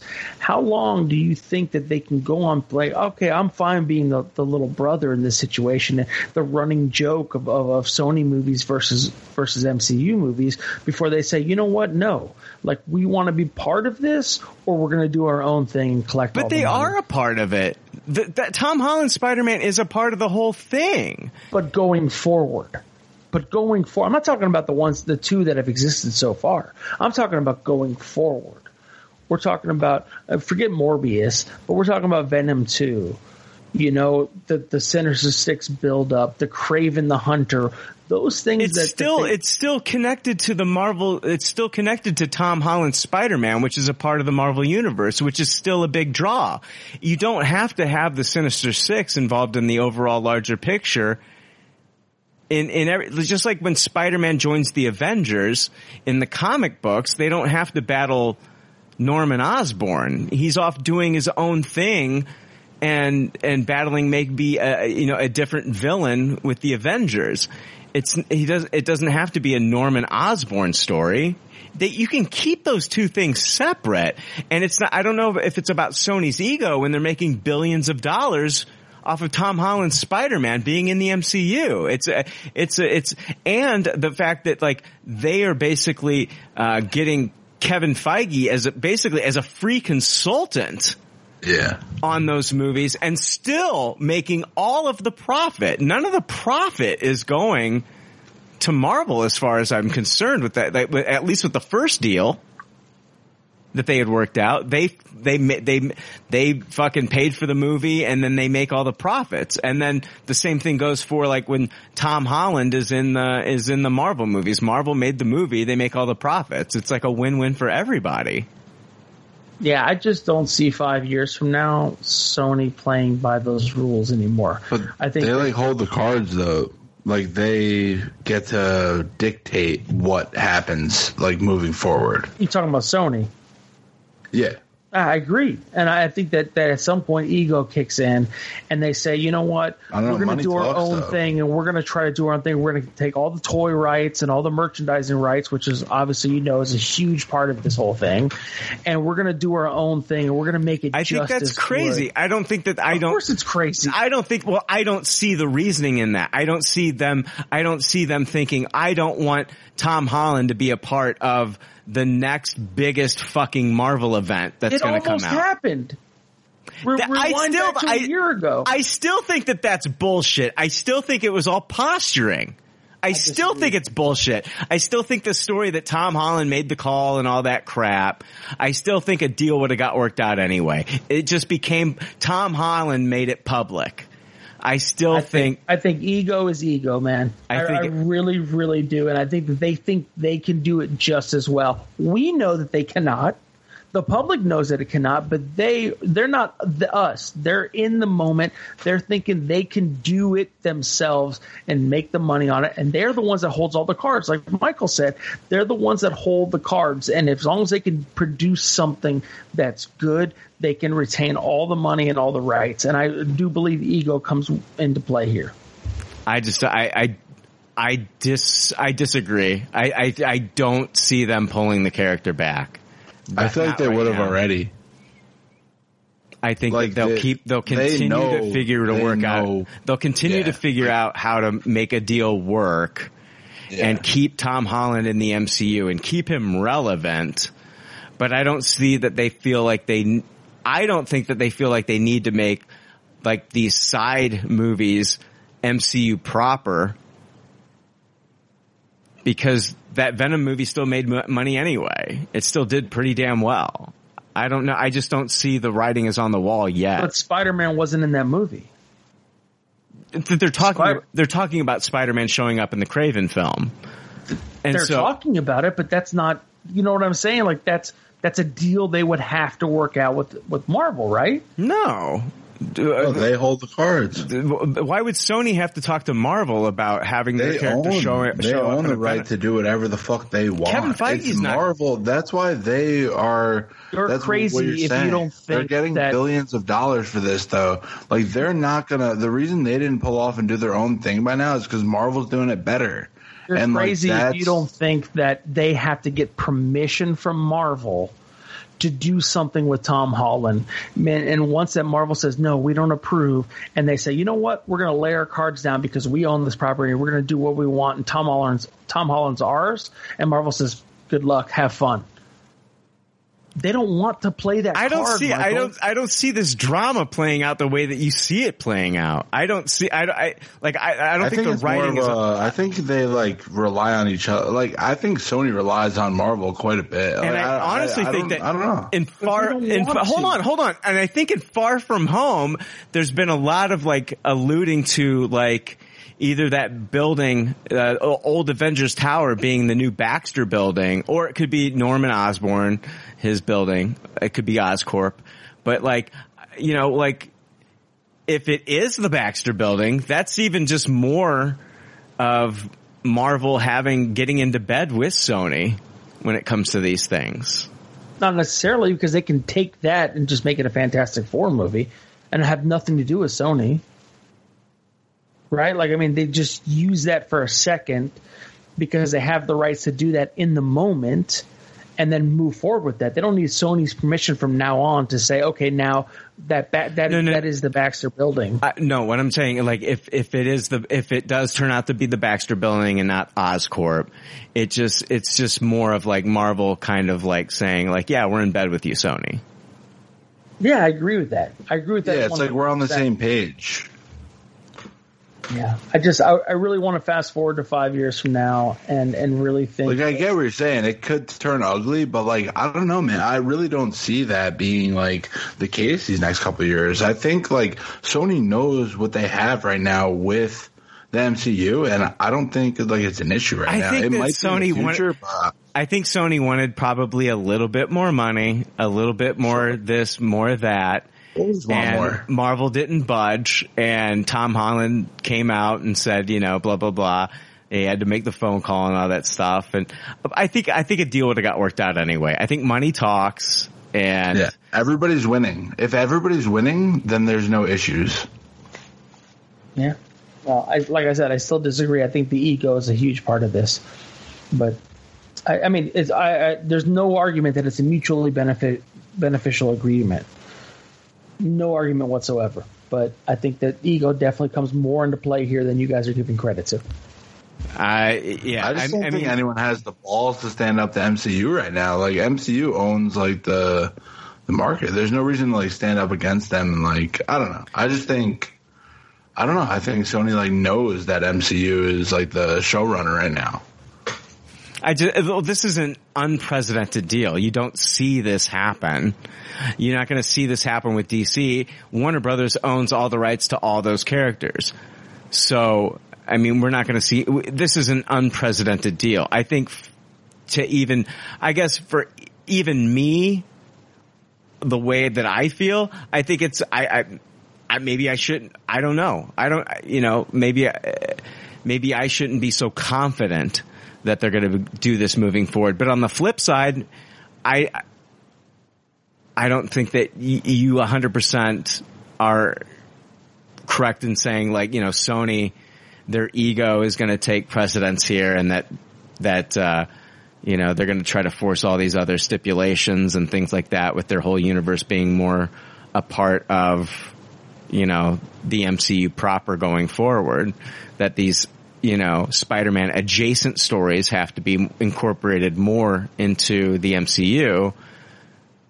I think that they can keep these things kind of separate, just like in the comic books. When Spider-Man joins the Avengers, he's off with their adventure, but Spider-Man can also do his thing with Kraven on the Sony side, or do his thing with Venom on the Sony side. It doesn't have to all come together as one big kind of story. It doesn't have to come together, but it has to be quality. And that's what Kevin Feige will not allow.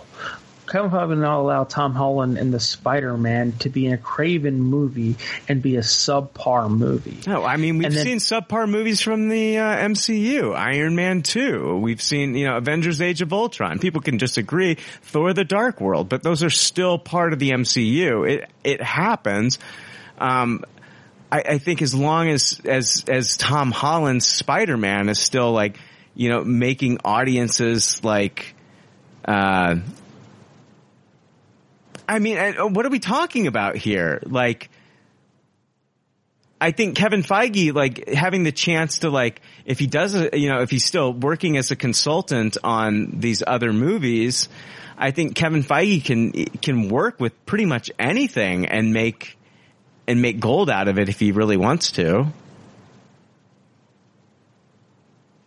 If he's, Kevin Feige, I agree. Of course he can make gold into anything, but he also doesn't work for Sony Studios. So. Yeah, but we're talking about the same guy that sat down with Amy Pascal just over lunch and gave her notes. This was not, she didn't pay him to fucking bring notes to that lunch when they got together for lunch and said, like, these are after he watched The Amazing Spider-Man or Amazing Spider-Man 2, him and Amy Pascal sat down and he gave her notes because I believe those two had worked together. They were partners when they worked together on the X-Men franchise for Fox.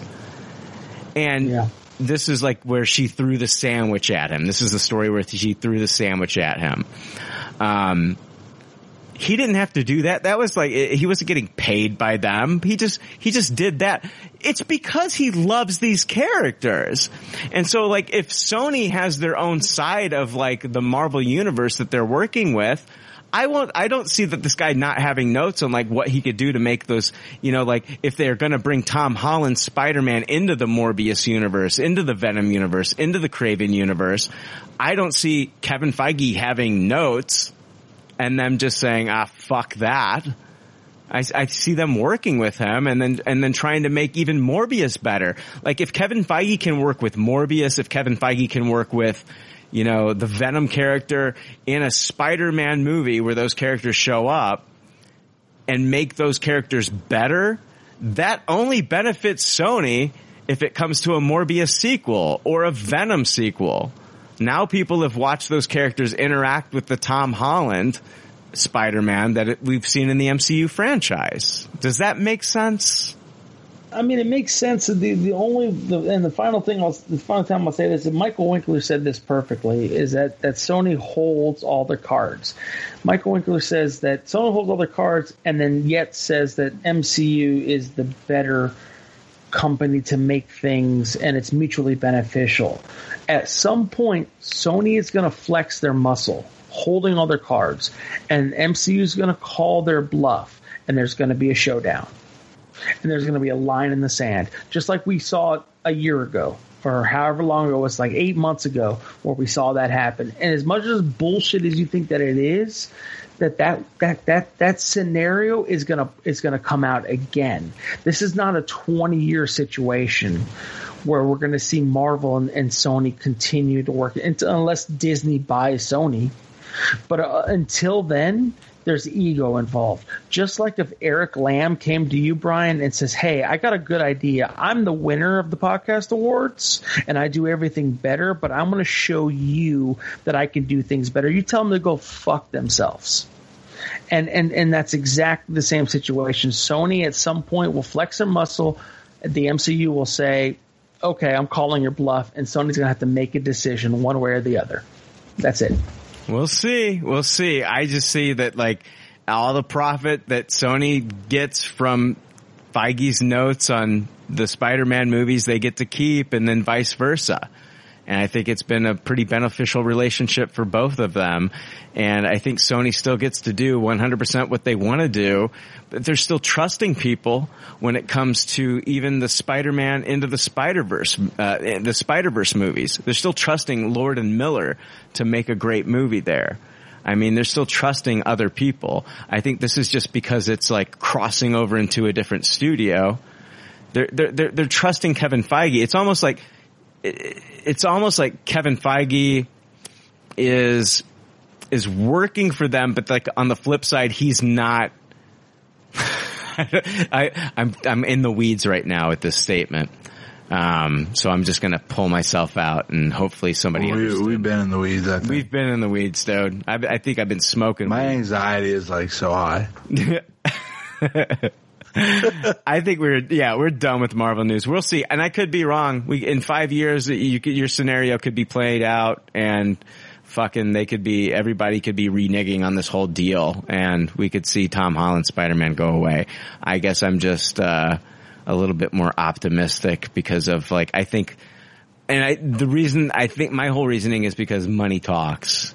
And I think that everybody's been making money hand over fist because of this deal. And as long as these movies keep making the money that they're making, I don't see any reason for Sony not to continue making these deals with Marvel Studios. I mean, it's very logical. That's exactly money talks. That's all you need to really to money know. Talks, bullshit walks. Money talks, bullshit. Oh, okay, yeah, love that song. DC news. I don't know. What do we got? I don't know. We're getting a Batman fucking Spotify scripted podcast. Did you see that? Yeah, Dark Knight Trilogy. This comes from Dark Horizons. Dark Knight Trilogy co-writer David S. Goyer has penned the story for Batman Unburied, a DC Comics-inspired narrative podcast that marks the first production of the Warner Brothers and Spotify deal announced in June. Set to release in 2021, the new podcast will explore the darker aspects of Bruce Wayne's psychology. Goyer will also executive produce the podcast. In a statement, he says, "I've been a fan of narrative podcasts for some time and was looking for the right story. Returning to Batman seems like the perfect opportunity.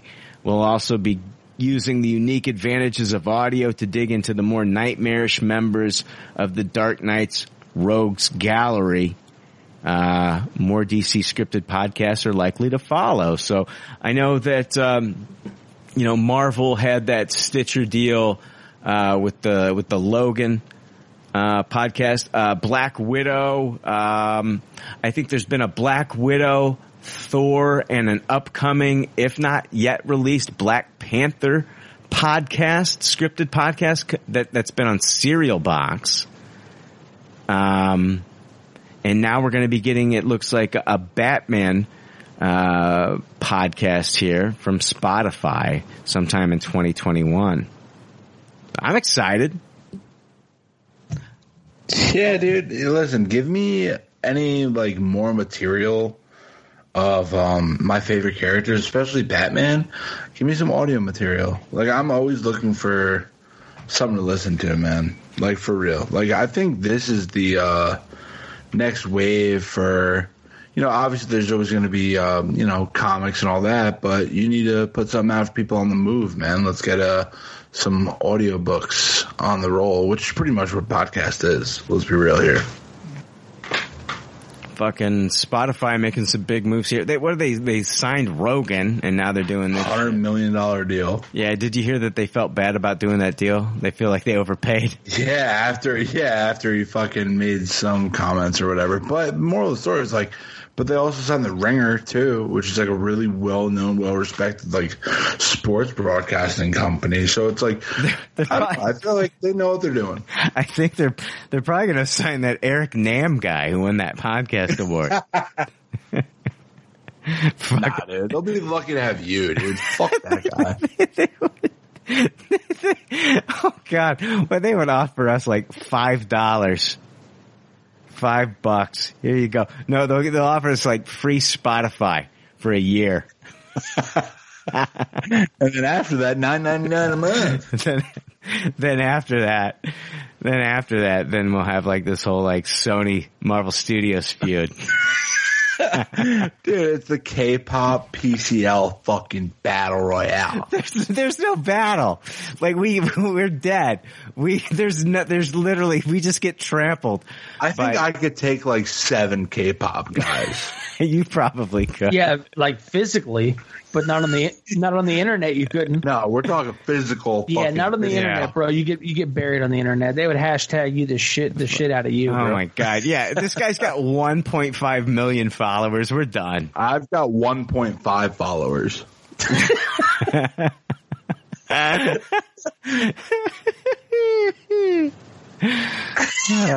Moranis is one of them. Rick Moranis, yeah. It's like, he bought apples from me. Bro, if your followers are Rick Moranis and Tony Danza, like, you win. I'm sorry. You beat the 1.5 million K-pops. I bet the guy that hit Rick Moranis was Winkler, and he said, "How do you like them apples?" I had the story the whole time.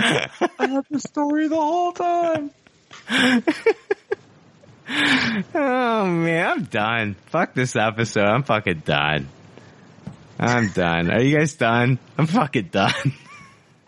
I'm done. I feel like I've just been like giggling this whole episode. That's my only contribution is background giggling. You know what I love about this is like you stood up to me and you fucking you didn't know, man. I hate it when fucking people fucking like puss out and they fucking like bend to my fucking, and you didn't. You were like, no. Sony's a bunch of money grubbing cunts and they're gonna fucking cocksuckers. Dude, it's a dick measuring contest, and yeah, they're bringing a 4-inch cock to the table, and Kevin Feige's plopping that 10-incher down on the table, but still, they're going to stand up for themselves. That 10-incher coming from former Captain America star Chris Evans.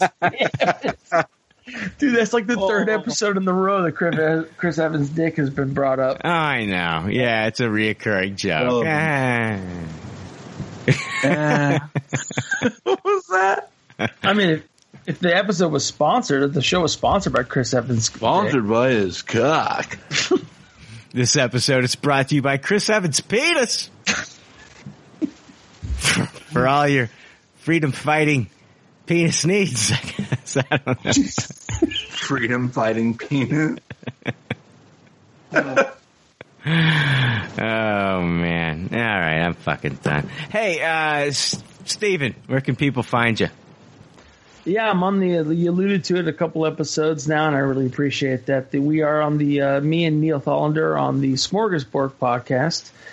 We are basically everything Star Trek. Currently, we are doing the Lower Decks, episode watches and breakdowns, and it's a lot of fun, man. Neil is fun to talk to, and I know he's going through a lot of stuff right now with the fires, but when I do get a chance to speak to him, we have a really good time, and we always say, we're going to have the episodes to be about an hour, but it ends up being a couple hours. So I really enjoy that. That is the Smorgasbord podcast. You can find that on the all your podcast platforms. You can email us on smorgasbordpod@gmail.com. I don't know how many people are actually listening, which is a goddamn shame because it's a great podcast. You can also find me on my Instagram, Minor Keys Comics, where I do comic book sales and just show off my personal collection. And that's pretty much it. Do you think local radio stations in California where the fires are going on, are talking about like not playing Billy Joel's "We Didn't Start the Fire"? That is definitely something that's been banned. Do you think? Absolutely. Yeah. Do you think like it's like guys like we have this in the rotation typically, but like right now we're not going to be playing this shit. Any song that has anything to do with fire, 100% has been banned. Yeah, like Prodigy's "Firestarter." I'm the fire starter. Dude, I just heard that song on the radio for the first time in like 20 years. I bet you Winkler has no idea what that song is. I'm the fire starter. Did you see Zac Efron's going to star in that Firestarter remake? Dude, absolutely. That's going to be great. Fuck right. Do you think so? Do you like the Drew Barrymore Firestarter movie? Stephen King adaptation? I did too. I did too. It was a great movie. Yeah, I liked it when I was a kid. I haven't watched it. I probably haven't watched it in 20 years. Do you know what? Winkler, are you familiar with Firestarter? Prodigy. Yeah. Wait, really? The movie? No, dude. You see what I mean? He doesn't know a Firestarter. Hold on, I gotta play this fucking song. You've never heard.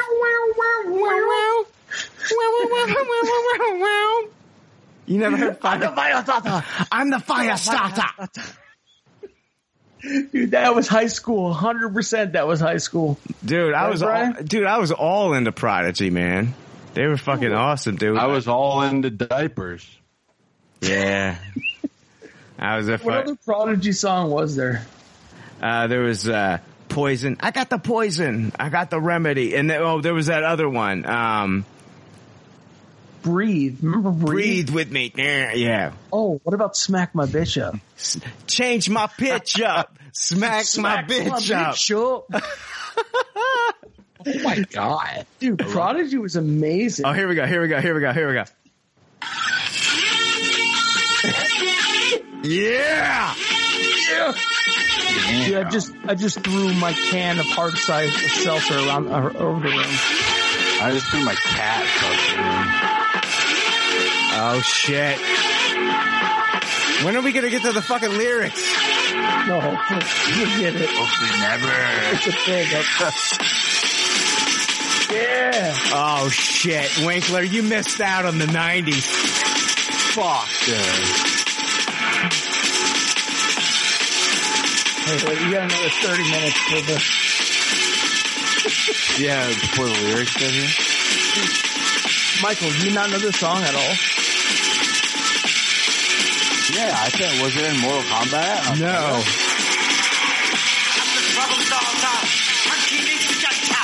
Yeah. Fucking instigator. Fucking instigator. Animator. I don't know if I do.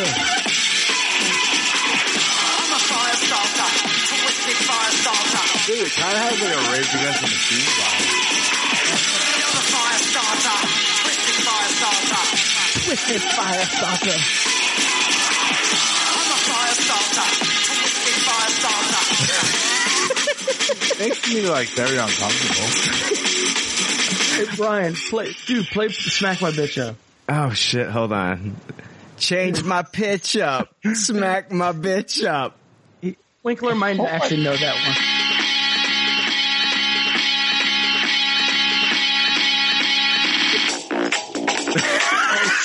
Oh shit. I haven't heard this in forever. Yeah.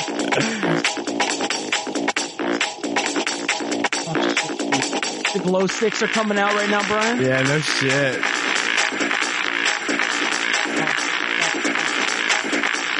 It's the kind of song that you hit like 120 driving on the highway listening to.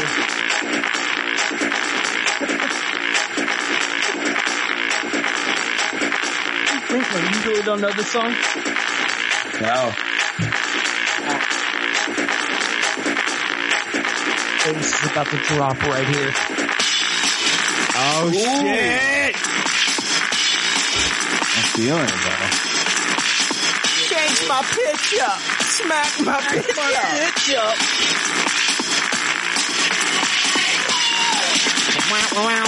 Oh, check out that video. Some fast material. Check out the video when you can. Dude, this song was in Fast and Furious.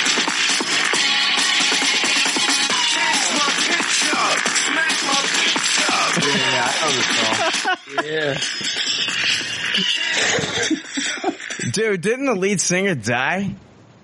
What? I'd imagine so. Yeah, dude, the lead singer of Prodigy died like last year. I said I would imagine so. Change my pitch up. I think he died last year. Hold on. Let me Google this. Hey, hold shit. on, let's look this up. Yeah. Dude, that was the song in Dom Toretto's car when he pulled up in the first Fast and Furious movie. Keith Flint. Is that what he pulled up and he bought apples from you? Oh yeah, big time, dude. We ran the Apple stands at the Street Racing Syndicate. Dude, suicide? Wow. Oh, is that what happened? That's what it says. Oh, I didn't Death of Prodigy Keith Flint. Fuck, Brian, way to kill the mood. Oh. I thought he caught himself on fire. Dude, he hung himself. Sorry. Ow. Dude, he hung himself like that guy from the Gangs of London. He did not. He hung himself and lit himself on fire. No, he did not. And it was not a autoerotic asphyxiation or whatever the fuck. All right, we're done. That's it. Listen to Come Smorgasbord. on. Let's play a bunch of other 90s music. All right, from yeah. when we were in high school for like the next 2 hours. When I was in high school, Britney Spears' Toxic came out. What year did you graduate, Winkler? 06, I think. What the Jesus fuck? Christ. Yeah. As soon as you said, oh, I was out. What year did you graduate, Steven? Same as you, probably. 96? I graduated in 96, yeah. So even if I said 01, that's only 5 after you. So why were you already out at Yeah, but you're a fucking cunt. So. Oh my God, that's hurtful. Wow. Oh my God. I thought I was going to be, cross that off of your fucking bingo list. Yeah. I thought I was going to be the one that called Winkler a cunt this episode. I didn't think you were going to do that. That was that was inappropriate, Winkler. I'm sorry. Wow. I think an apology is needed. I'm very sorry, Winkler. It was the vodka talking. No, it's all right. I am a cunt. Yeah. Anything in anything is your baby. Oh, man. I think this episode's the ultimate cunt. Let's wrap this fucking cunt of an episode I'm going to cry. Oh, Jesus. Don't do this. I'm totally just fucking around, This dude. fucking, All right, I feel sorry for me bullshit. I've had enough of this shit with people. Oh my effing shit. I was just joking. I just got to call it a cunt, bro. I was just joking. I've been watching way too much of The Boys. Change my pitch up. Smack my Winkler up. Smack my Winkler up. All right, guys. Wait, hold on, Brian. I'm What's so up? sorry. What's I'm up? looking up the Billboard Top 100 of 1996. Yeah. Do you know what number one was? What is the it? whole year? Well, oh, God. It better not be that, where did all the cowboys go? Dude, it's much worse than anything that you can think of. What's that? It is Macarena. Oh, Macarena. Yeah, that makes sense. Then we got One Sweet Day by Mariah Carey. I don't know. She used to be a smoke show, man. What the fuck happened? I still love her little Christmas song that she sings. Oh, I love her, dude. She puts on that little Santa cap. Oh, that's a great song. It's a great fucking That song. whole album was great. Yeah, really good. Dude, the Crossroads by Bone Thugs and Harmony was number 7. I used to Bone Thugs- love that fucking song. Boom, boom, boom, boom. I like that Bone Thugs and Biggie. Tell me what you gonna do. Oh, It's my Uncle Charles now. Steven, you got the voice of an angel, sir. Yeah. I want you to just tuck me in at night and sing to me. Hey, that can be done, dude. Dude, that reminds me of like a wedding singer when Adam Sandler like, I want to fucking kill myself. Come on, Ride That Train by Quad City GJs. I didn't know if you sung that or if that was the lead singer of Prodigy. Anyway, that was inappropriate. Guys, we're going to wrap this one up. Just like all good leftovers say on their doggy bags, thank you for your patronage. Thanks for listening. We'll see you next week. Jake will be back. Thank God. See ya. See y'all. Thanks for listening to Pop Culture Leftovers. Congratulations. I don't know how you did it. I couldn't do it. You people need a t-shirt saying, I just listened to 2 hours of nonsensical crap. Anyway, if you'd like to reach the Pop Culture Leftovers cast, you can email them at comments@popcultureleftovers.com. You can also follow them on Twitter at PC Leftovers or like their Facebook page. They'd love to hear from you. They're all pretty sad and lonely. One of them is homeless, but I didn't say that. There's already like 7 million podcasts talking about pop culture and all that. Makes us happy like shooting at a womp rat, but it's all been done before. We don't want to be a copycat. We're the leftovers picking up the scraps dropped by the cool kids. It's a trap. Gonna toss it, gonna taste it. Do we love it? Hey, let's face it, can't erase it. Let's embrace the Tupperware party. Subculture spill over like a vulture. Carry over counterculture, pushovers, pop culture leftovers. And we're the uncool kids. What's to say has already been said. Leftovers. Pretty sure that the only talent is the band that's singing this. Pop culture culture leftovers. Podcasts that are original and good have already been done before, so we should separate the wheat from the chaff. And we're the chaff, the crap, even though we're the shit. Woo! We're the leftovers picking up the scraps dropped by the cool kids.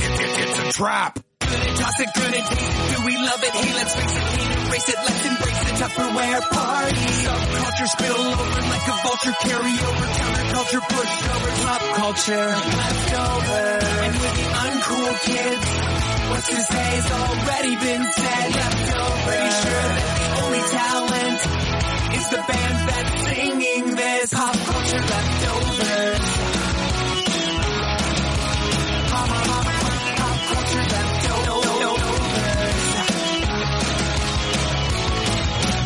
Good and toss it, good and taste it. Do we love it? Hey, let's face it, can't erase it. Let's embrace the Tupperware party. Subculture spill over like a vulture. Carry over counterculture, pushovers, pop culture leftovers. And for the uncool kids, what's to say has already been said. Leftovers. Pretty sure that the only talent is the band that's singing this. Pop culture leftovers.